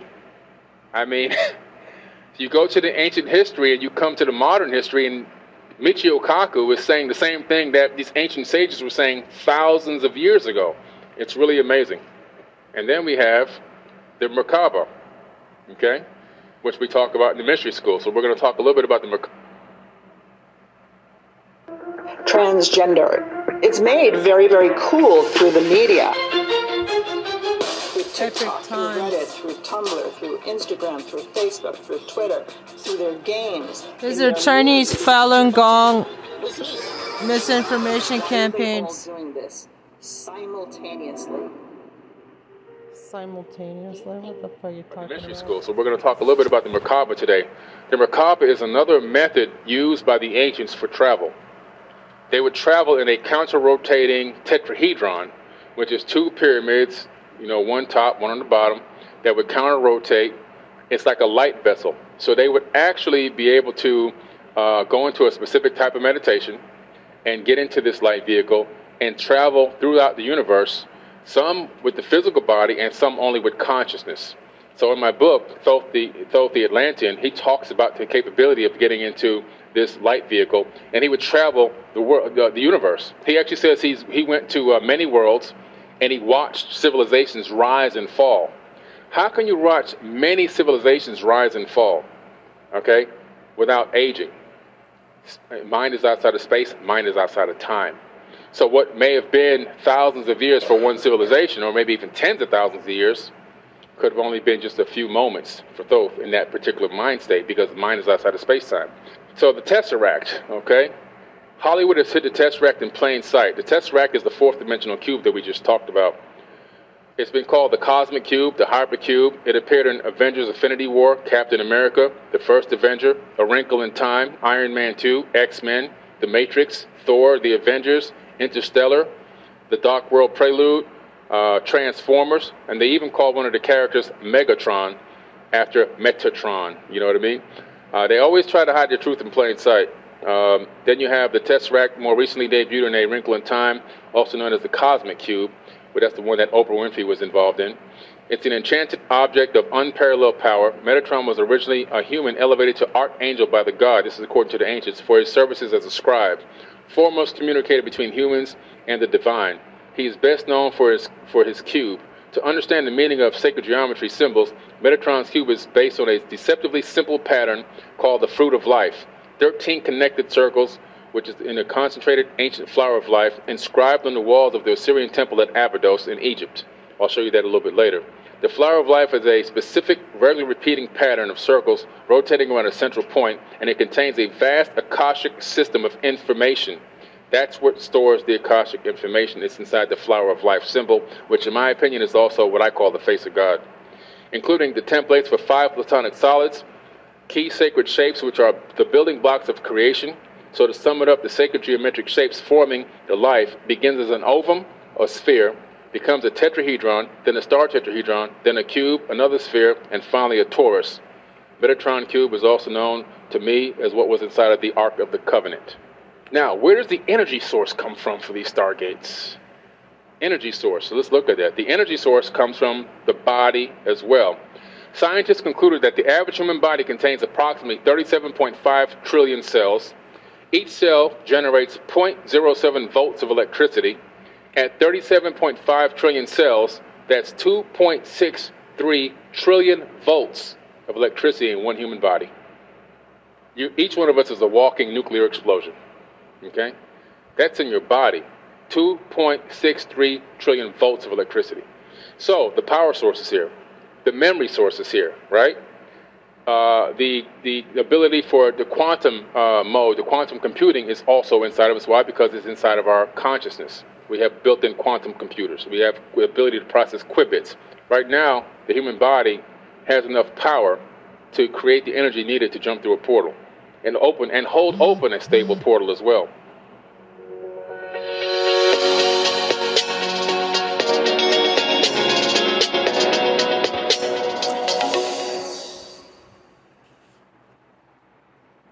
Watch this before it's too late. If you think the law of attraction isn't working for you, then try speaking these 20-word scripts from the Bible. It instantly raises your vibration. This 20-word biblical script is so powerful, it alters the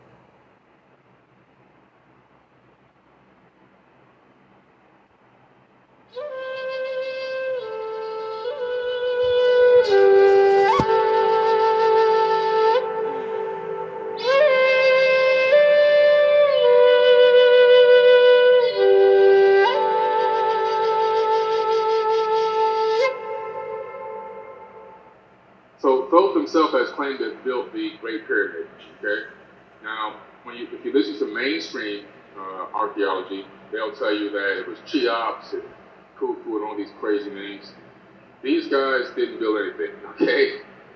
If you go to Egypt, which I encourage everybody to do, go to the Valley of the Kings. I have a specific guy that I recommend. His name is Muhammad Gamal. And if anybody needs his contact information, I'll get it to you. Muhammad Gamal. Gamall is his last name.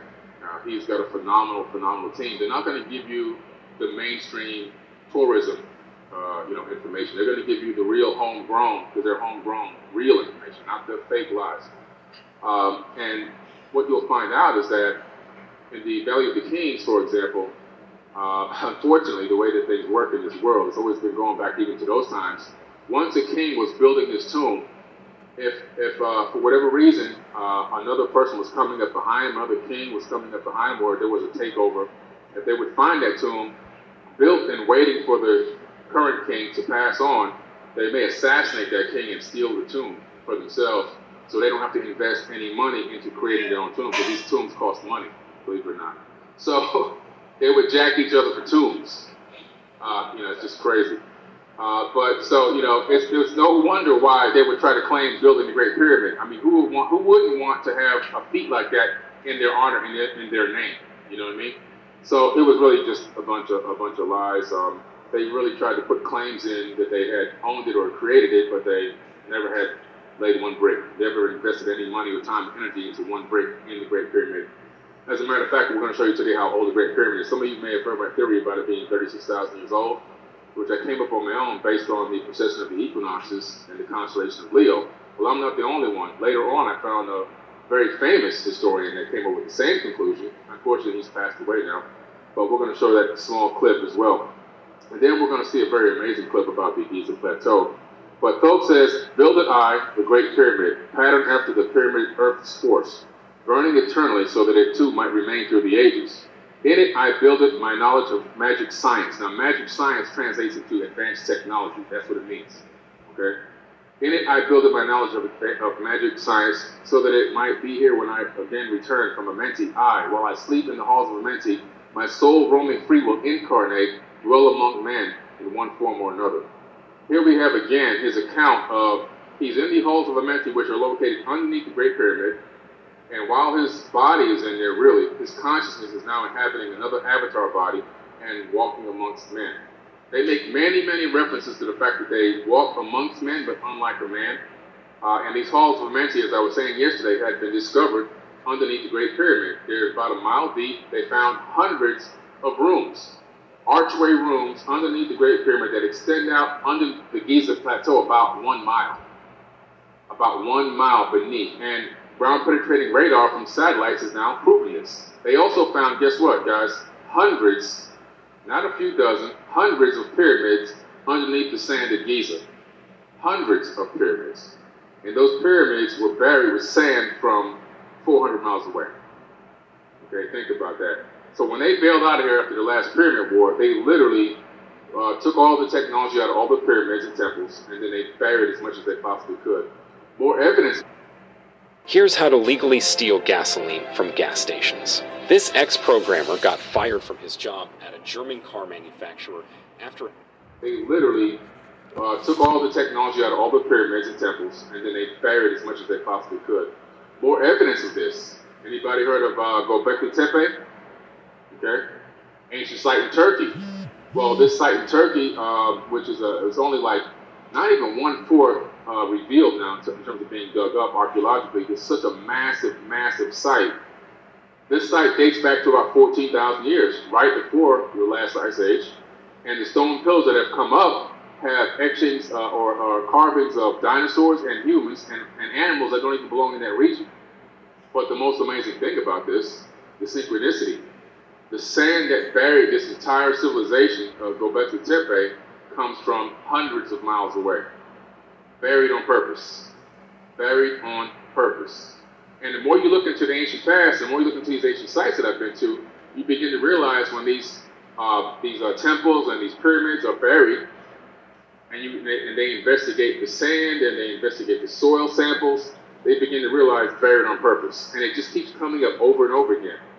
So you begin to realize that there was an actual purposeful attempt to hide this information from us thousands of years ago before we got into what we call the modern era.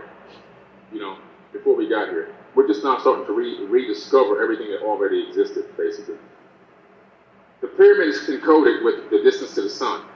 Now, you know, this is something that a lot of people don't know. The pyramid is a giant mathematical computer. It's almost as if what Thoth did was he took every computation, every calculation about our solar system and astrophysics about this particular sector of space that he can find through whatever gathering data collection mission he had, whatever technology he had to collect this information. And then he literally programmed that into the Great Pyramid, the construction of the Great Pyramid. So it hides all of this information, all these secrets. The Great Pyramid is encoded with the distance to the sun's parallax, the size of the Earth viewed from the sun. So that's what a parallax is. So the size of the sun as viewed from our perspective on the planet is what we call a parallax. That parallax is what allows for eclipses, for example. So from our position here on the Earth, our moon perfectly covers the sun's disk because of that angle that we're at from this objective. But the size of the Earth as viewed from the sun, expressed as an angle and generally taken to be 1/2 the diameter at the equator. So basically, the solar equatorial parallax is 8.9008091 seconds apart. Now, there's a lot of math here. Using 91,048,817. So that's really a lot of miles. But basically what this whole thing is saying here is that when you start to analyze these numbers, and you start to really look at the programming that's been put into this, you begin to realize that the way that the pyramid was built was built to tell us or give us a message about our solar system for people in this era.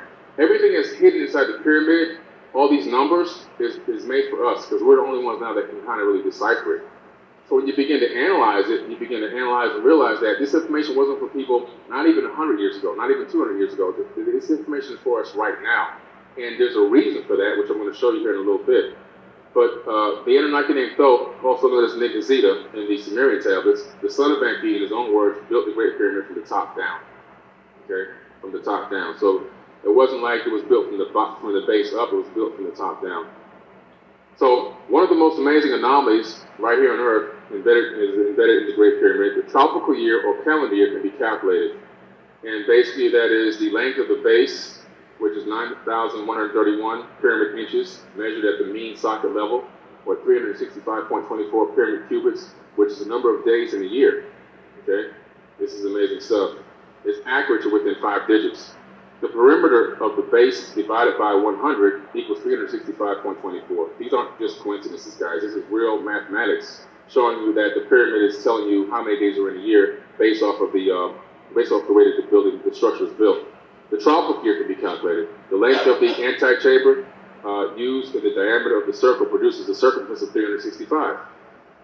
The tropical year can be calculated. The ratio of the lengths of the grand gallery to the solid diagonal of the king's chamber times 100 equals the number of days in a tropical year. Okay? That's accurate to within 8 digits. The sidereal year, the length of the antechamber of the king's chamber times pi equals the length of the sidereal year in pyramid inches. I mean, again, these are not just accidental coincidences. The mean distance to the sun, half the length of the diagonal of the base times 10, 6 squared, equals the average distance to the sun. The mean distance to the sun, the height of the pyramid times 10 by 9 represents the mean radius of the Earth's orbit around the sun, or the AU, which is an astronomical unit in pyramid inches. You can see it there. But this is really amazing because now we're talking about an astronomical unit is the distance from Earth to the sun, but now you can also multiply that by planet. So if you take that distance, which you know that now set number, and then you go, okay, well, how far away is Mars from the sun? If you could put that exact distance in over like a ruler, over and over again, you get several of those. And now you can say, okay, well, Mars is 4 AU from the sun, for example. So it's like a measuring stick. So they knew the distance from the Earth to the sun and were able to use it as a measuring stick. And we now just started doing that in modern science and astrophysics. The sun's radius, you can find that out by going twice the perimeter of the bottom of the granite coffer times 10 by 8 squared is the sun's mean radius. The Earth's polar radius, the sacred cubit times 10 by 7 equals the polar radius of the Earth, which is the distance from the North Pole to Earth's center. I mean, how do you figure this stuff out and build it into this? You have to have satellites. You have to be orbiting from space. You have to have scanners. You have to have the capability of having advanced technology that can figure out all this information so that you can actually then take it and program it into the pyramid. You have also the Earth's polar radius. The pyramid embodies a scale ratio of 1 by 432. Now, the pyramid, a lot of people don't know this, is incredible because it is a 1 by 432 scale of the Earth. This is now well known. That's actually taught in school. And it resonates at 432 hertz, which is why a lot of the songs that I put out are automatically, I programmed them or I put the frequency to 432, or I tune it to 432 hertz, which is a nice resonant frequency, which is being emitted by the Great Pyramid. So this is amazing information. None of this stuff is happening by happenstance. You can't just get this 432 scale of the planet Earth without knowing what the planet, how big the planet Earth actually is. So this is amazing stuff. That the knowledge and wisdom here is off the charts. They knew about pi. They knew about all of these different incredible. They knew about the golden ratio. It's all been programmed into this multifunctional stone computer. So we'll look at a couple of these incredible mathematical anomalies. The precise definition of the royal cubit as it relates to Earth, the size and shape of the Earth is all programmed in, the mass and density of the Earth, the gravitational constant, the escape velocity of the Earth to obtain an orbit is programmed into the Great Pyramid. Does anybody know what that number is? Okay, yeah, you do. The secret to, what is the secret to the 33rd degree Masons? Does anybody know the true secret, what the true agenda is? So you want to know where to invest $1,000 right now? Well, forget about stocks, real estate, or cryptocurrency. There is a little-known trend taking America by storm right now called digital. The true secret, what the true agenda is. The true agenda of the 33rd degree Masons, which has been this much, ambiguous topic. 33rd degree Masons, blah, blah, blah, Okay, well, what does it mean? Nobody really knows. They just think it's bad automatically. Well, what dates back to the ancient Sumerians and to the last pyramid war that happened after the flood, dealing with Amun-Ra and the second pyramid war, which caused the expansion of the Sahara Desert, by the way. And so basically, some people were stuck here on this planet, and some of them were able to leave. And the main goal and objective of that bloodline that was here, stranded here and stuck here, was to regain space, access to space. And you have to travel 33 times the speed of sound to enter into orbit around this planet. If you don't have an escape velocity of 33 times the speed of sound, you will not achieve escape velocity. You'll be stuck. You'll be brought back down by gravity. Okay? So if your plane is traveling at 400 miles an hour and you're going straight up, you can't go into space. If you're in an airplane that's traveling 500 miles an hour and you're going straight up, your plane will lose velocity and you will then be brought back. Okay? That's just general physics. You have to be in a vessel traveling 33 times the speed of sound. That's the whole mystery and secret behind space travel. If you look at the launch pad in Florida at the Space Coast, it's launch pad number 33, and there's only one launch pad, by the way. The escape velocity from Earth to obtain an escape from the combined Earth and Sun gravitational field is also programmed. The significance of the location of the Great Pyramid, now that would be something incredible. The Great Pyramid is located at the direct center of the landmass of the planet Earth. Not the center of the Earth, the center of the land mass. Now, let me give you a little hint on that. In order to obtain the center of landmass for a planet or a moon, you can't orbit with a satellite around the equator. Most satellites go around a planet like this, right? You have to do something we just were able to do in the 1990s. You have to create a North Pole orbit. So your satellite has to orbit this way, which we just learned how to do about 20 years ago.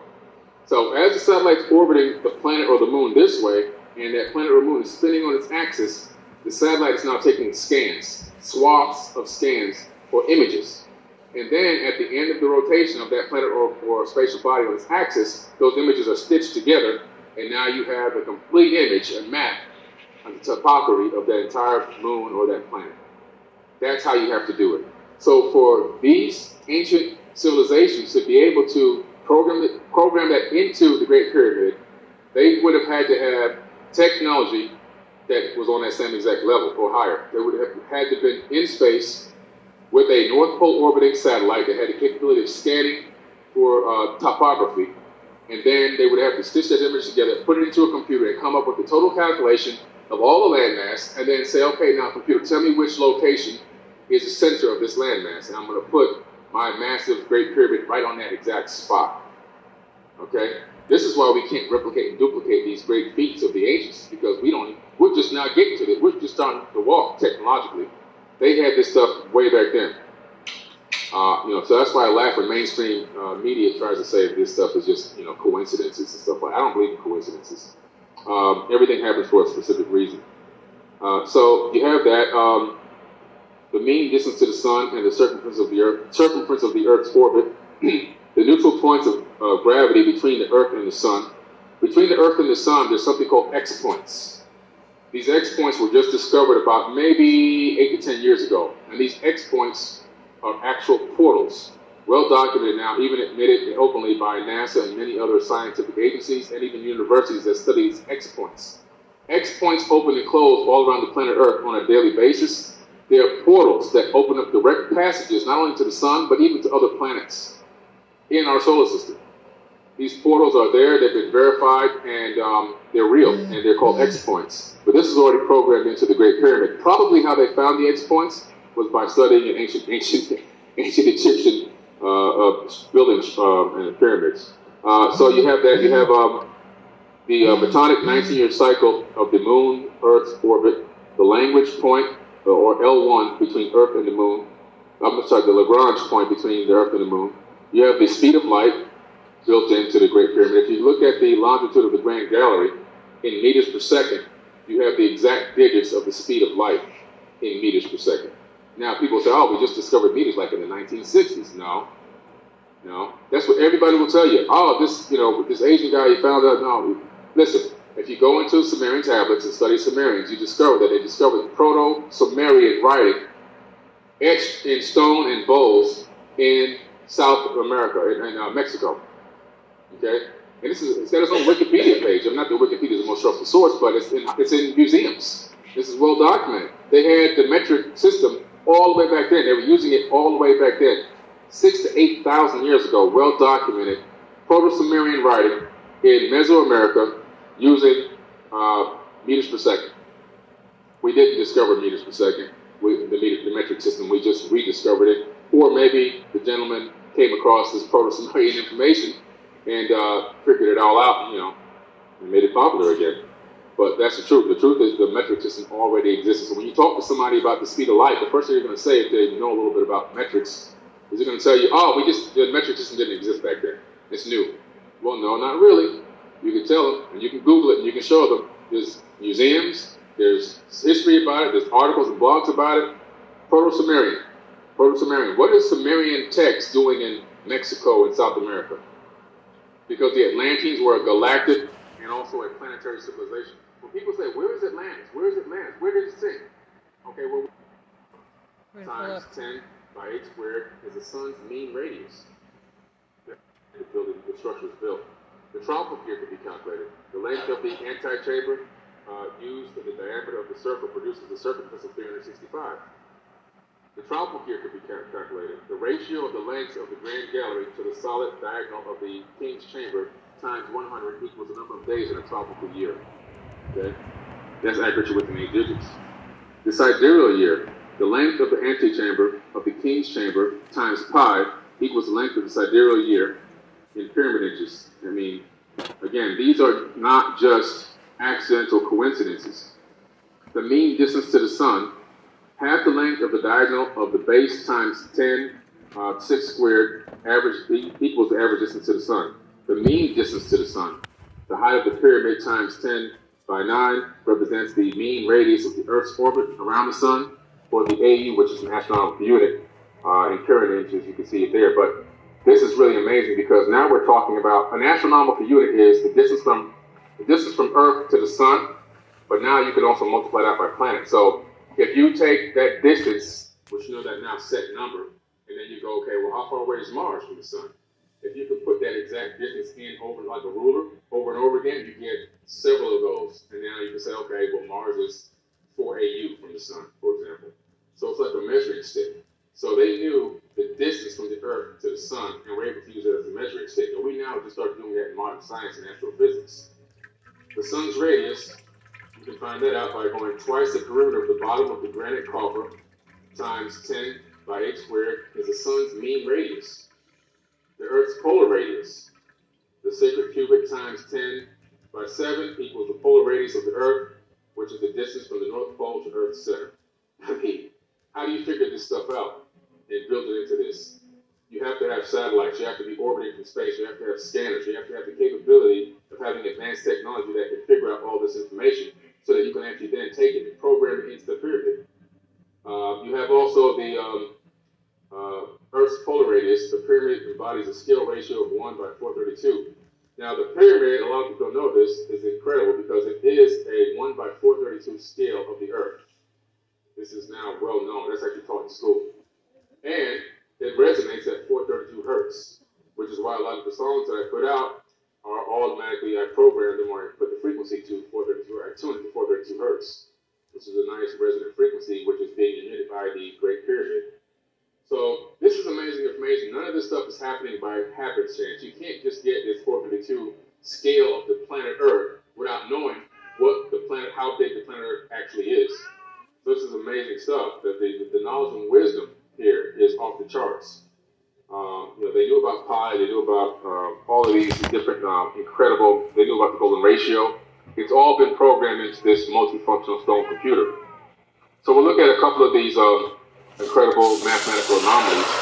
The precise definition of the royal cubic as it relates to Earth, the size and shape of the Earth is all programmed in, the mass and density of the Earth, the gravitational constant, the escape velocity of the Earth to obtain an orbit is programmed into the Great Pyramid.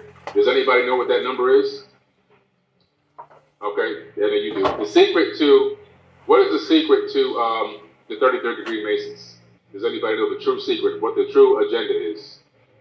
The true agenda of the 33rd degree Masons, which has been this much, ambiguous topic. 33rd degree Masons, blah, blah, blah, Okay, well, what does it mean? Nobody really knows. They just think it's bad automatically. Well, what dates back to the ancient Sumerians and to the last pyramid war that happened after the flood, dealing with Amun-Ra and the second pyramid war, which caused the expansion of the Sahara Desert, by the way. And so basically, some people were stuck here on this planet, and some of them were able to leave. And the main goal and objective of that bloodline that was here, stranded here and stuck here, was to regain space, access to space. And you have to travel 33 times the speed of sound to enter into orbit around this planet. If you don't have an escape velocity of 33 times the speed of sound, you will not achieve escape velocity. You'll be stuck. You'll be brought back down by gravity. Okay? So if your plane is traveling at 400 miles an hour and you're going straight up, you can't go into space. If you're in an airplane that's traveling 500 miles an hour and you're going straight up, your plane will lose velocity and you will then be brought back. Okay? That's just general physics. You have to be in a vessel traveling 33 times the speed of sound. That's the whole mystery and secret behind space travel. If you look at the launch pad in Florida at the Space Coast, it's launch pad number 33, and there's only one launch pad, by the way. The escape velocity from Earth to obtain an escape from the combined Earth and Sun gravitational field is also programmed. The significance of the location of the Great Pyramid, now that would be something incredible. The Great Pyramid is located at the direct center of the landmass of the planet Earth. Not the center of the Earth, the center of the land mass. Now, let me give you a little hint on that. In order to obtain the center of land mass for a planet or a moon, you can't orbit with a satellite around the equator. Most satellites go around the planet like this, right? You have to do something we just were able to do in the 1990s. You have to create a North Pole orbit. So your satellite has to orbit this way, which we just learned how to do about 20 years ago. So as the satellite's orbiting the planet or the moon this way, and that planet or moon is spinning on its axis, the satellite is now taking scans, swaths of scans or images. And then at the end of the rotation of that planet or spatial body on its axis, those images are stitched together, and now you have a complete image, a map, a topography of that entire moon or that planet. That's how you have to do it. So for these ancient civilizations to be able to program that into the Great Pyramid, they would have had to have technology that was on that same exact level or higher. They would have had to have been in space with a North Pole orbiting satellite that had the capability of scanning for topography, and then they would have to stitch that image together, put it into a computer, and come up with the total calculation of all the landmass, and then say, okay, now computer, tell me which location is the center of this landmass, and I'm going to put my massive Great Pyramid right on that exact spot. Okay? This is why we can't replicate and duplicate these great feats of the ancients, because we're just now getting to this. We're just starting to walk technologically. They had this stuff way back then. So that's why I laugh when mainstream media tries to say that this stuff is just, coincidences and stuff like that. I don't believe in coincidences. Everything happens for a specific reason. So you have that. The mean distance to the sun and the circumference of the Earth's orbit, the neutral points of gravity between the Earth and the sun. Between the Earth and the sun, there's something called X points. These X points were just discovered about maybe 8 to 10 years ago, and these X points are actual portals, well documented now, even admitted openly by NASA and many other scientific agencies and even universities that study these X points. If you've been injured in a car accident, don't call an attorney. Use this AI app instead. That's what I did, and it's how I got this $100,000 check in less than 30 seconds. I know it sounds crazy, but trust me, if you've been injured in a car accident, well documented now, even admitted openly by NASA and many other scientific agencies and even universities that study these X points. X points open and close all around the planet Earth on a daily basis. They are portals that open up direct passages not only to the sun, but even to other planets in our solar system. These portals are there, they've been verified, and they're real, and they're called X points. But this is already programmed into the Great Pyramid. Probably how they found the X points was by studying an ancient Egyptian buildings and pyramids. So you have that. You have the metonic 19-year cycle of the Moon-Earth orbit, the language point, or L1 between Earth and the Moon. I'm sorry, the Lagrange point between the Earth and the Moon. You have the speed of light built into the Great Pyramid. If you look at the longitude of the Grand Gallery in meters per second, you have the exact digits of the speed of light in meters per second. Now, people say, oh, we just discovered meters like in the 1960s. No. That's what everybody will tell you. Oh, this Asian guy, he found out. No. Listen, if you go into Sumerian tablets and study Sumerians, you discover that they discovered Proto-Sumerian writing etched in stone and bowls in South America, in Mexico. Okay? And it's got its own Wikipedia page. I'm not the Wikipedia is the most trusted source, but it's in museums. This is well documented. They had the metric system all the way back then. They were using it all the way back then. 6,000 to 8,000 years ago, well documented, Proto-Sumerian writing in Mesoamerica using meters per second. We didn't discover meters per second, the metric system. We just rediscovered it. Or maybe the gentleman came across this Proto-Sumerian information and figured it all out, and made it popular again. But that's the truth. The truth is the metric system already exists. So when you talk to somebody about the speed of light, the first thing you're going to say, if they know a little bit about metrics, is they're going to tell you, oh, the metric system didn't exist back then. It's new. Well, no, not really. You can tell them, and you can Google it, and you can show them. There's museums, there's history about it, there's articles and blogs about it. Proto-Sumerian. What is Sumerian text doing in Mexico and South America? Because the Atlanteans were a galactic and also a planetary civilization. When people say, where is Atlantis? Where is Atlantis? Where did it sink? We're standing on Atlantis. What sunk or what disappeared, that ring city that Plato talked about, that was just one of the capitals on this planet. Just one of many capitals on this planet. He built that city as an abode out in the middle of the Atlantic Ocean to keep his competitors or his warring relatives away, because he wanted to have human women. I mean, it's just really what it was. He wanted to have some human women. That was really what it came down to. And they were discussing that he had done that, and they wanted to battle him, and they wanted to destroy his city, all because of that. But that was just one capital. Atlantis was a global civilization and also interplanetary. Global. Every one of us, no matter where we leave here and go, we're all standing on top of Atlantis, no matter where we go. Okay? The orbital velocity of the solar system relative to the center of the Milky Way galaxy. Okay, a lot of people don't know this, but our planet orbits the sun, and our sun orbits the galaxy. It orbits the galactic, the supermassive black hole at the center of our galaxy. So everything is in motion. Everything is in motion. As a matter of fact, our planets actually chase the sun. So even though it appears from the diagrams that everything is orbiting in this like equator type of an orbit, as the sun moves, our planets are chasing it and orbiting this way. It's a totally different way of looking at it. And it ironically creates the same form of DNA if you look at the light trail.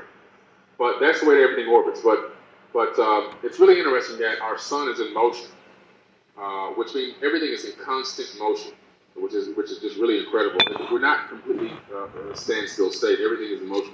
The velocity of the local group of galaxies, which includes the Milky Way galaxy relative to the universe. So built into the Great Pyramid is the speed that our galaxy is flying through the universe, which we've been able to calculate based off of focusing on Andromeda and other galaxies and figuring out how we're closing in on them and how we're moving away from them through redshift. Redshift is a very easy way to calculate. Redshift is created when you're moving away from an object.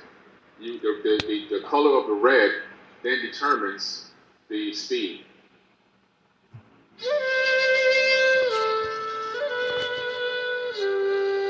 This is now well known. That's actually taught in school. And it resonates at 432 hertz, which is why a lot of the songs that I put out are automatically, I program them, or I put the frequency to 432, or I tune it to 432 hertz, which is a nice resonant frequency, which is being emitted by the Great Pyramid. So this is amazing information. None of this stuff is happening by happenstance. You can't just get this 452 scale of the planet Earth without knowing what the planet, how big the planet Earth actually is. So this is amazing stuff. That the knowledge and wisdom here is off the charts. They knew about pi. They knew about all of these different incredible. They knew about the golden ratio. It's all been programmed into this multifunctional stone computer. So we'll look at a couple of these incredible mathematical anomalies. The precise definition of the royal cubit as it relates to Earth, the size and shape of the Earth is all programmed in, the mass and density of the Earth, the gravitational constant, the escape velocity of the Earth to obtain an orbit is programmed into the Great Pyramid. Does anybody know what that number is? Okay, yeah, you do. What is the secret to the 33rd degree Masons? Does anybody know the true secret, what the true agenda is? The true agenda of the 33rd degree Masons, which has been this much, ambiguous topic. 33rd degree Mason, blah, blah, blah, Okay, well, what does it mean? Nobody really knows. They just think it's bad automatically. Well, what dates back to the ancient Sumerians and to the last pyramid war that happened after the flood, dealing with Amun-Ra and the second pyramid war, which caused the expansion of the Sahara Desert, by the way.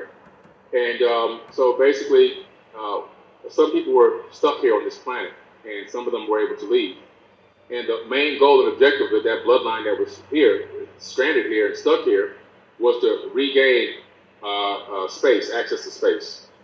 And you have to travel 33 times the speed of sound to enter into orbit around this planet. If you don't have an escape velocity of 33 times the speed of sound, you will not achieve escape velocity. You'll be stuck.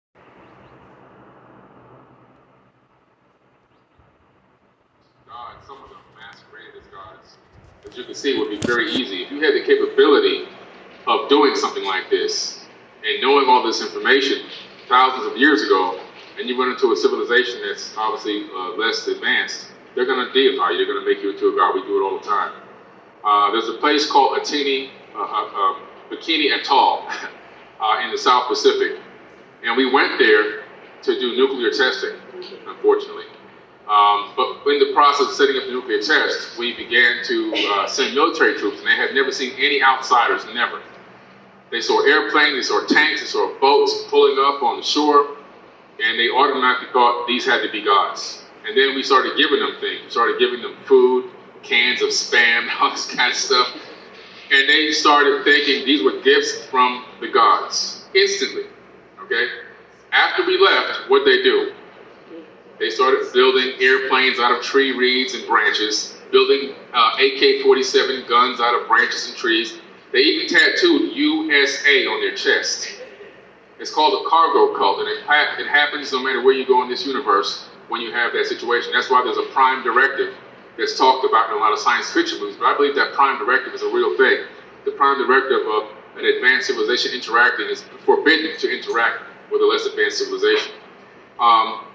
The Anunnaki violated their prime directive when they came to Earth and began to mine this planet for resources. They did it for about 250,000 years without interfering with the existing hominid on this planet. But at that point, according to the Enuma Elish, there was going to be a war break out between the Igigi and the higher class Anunnaki.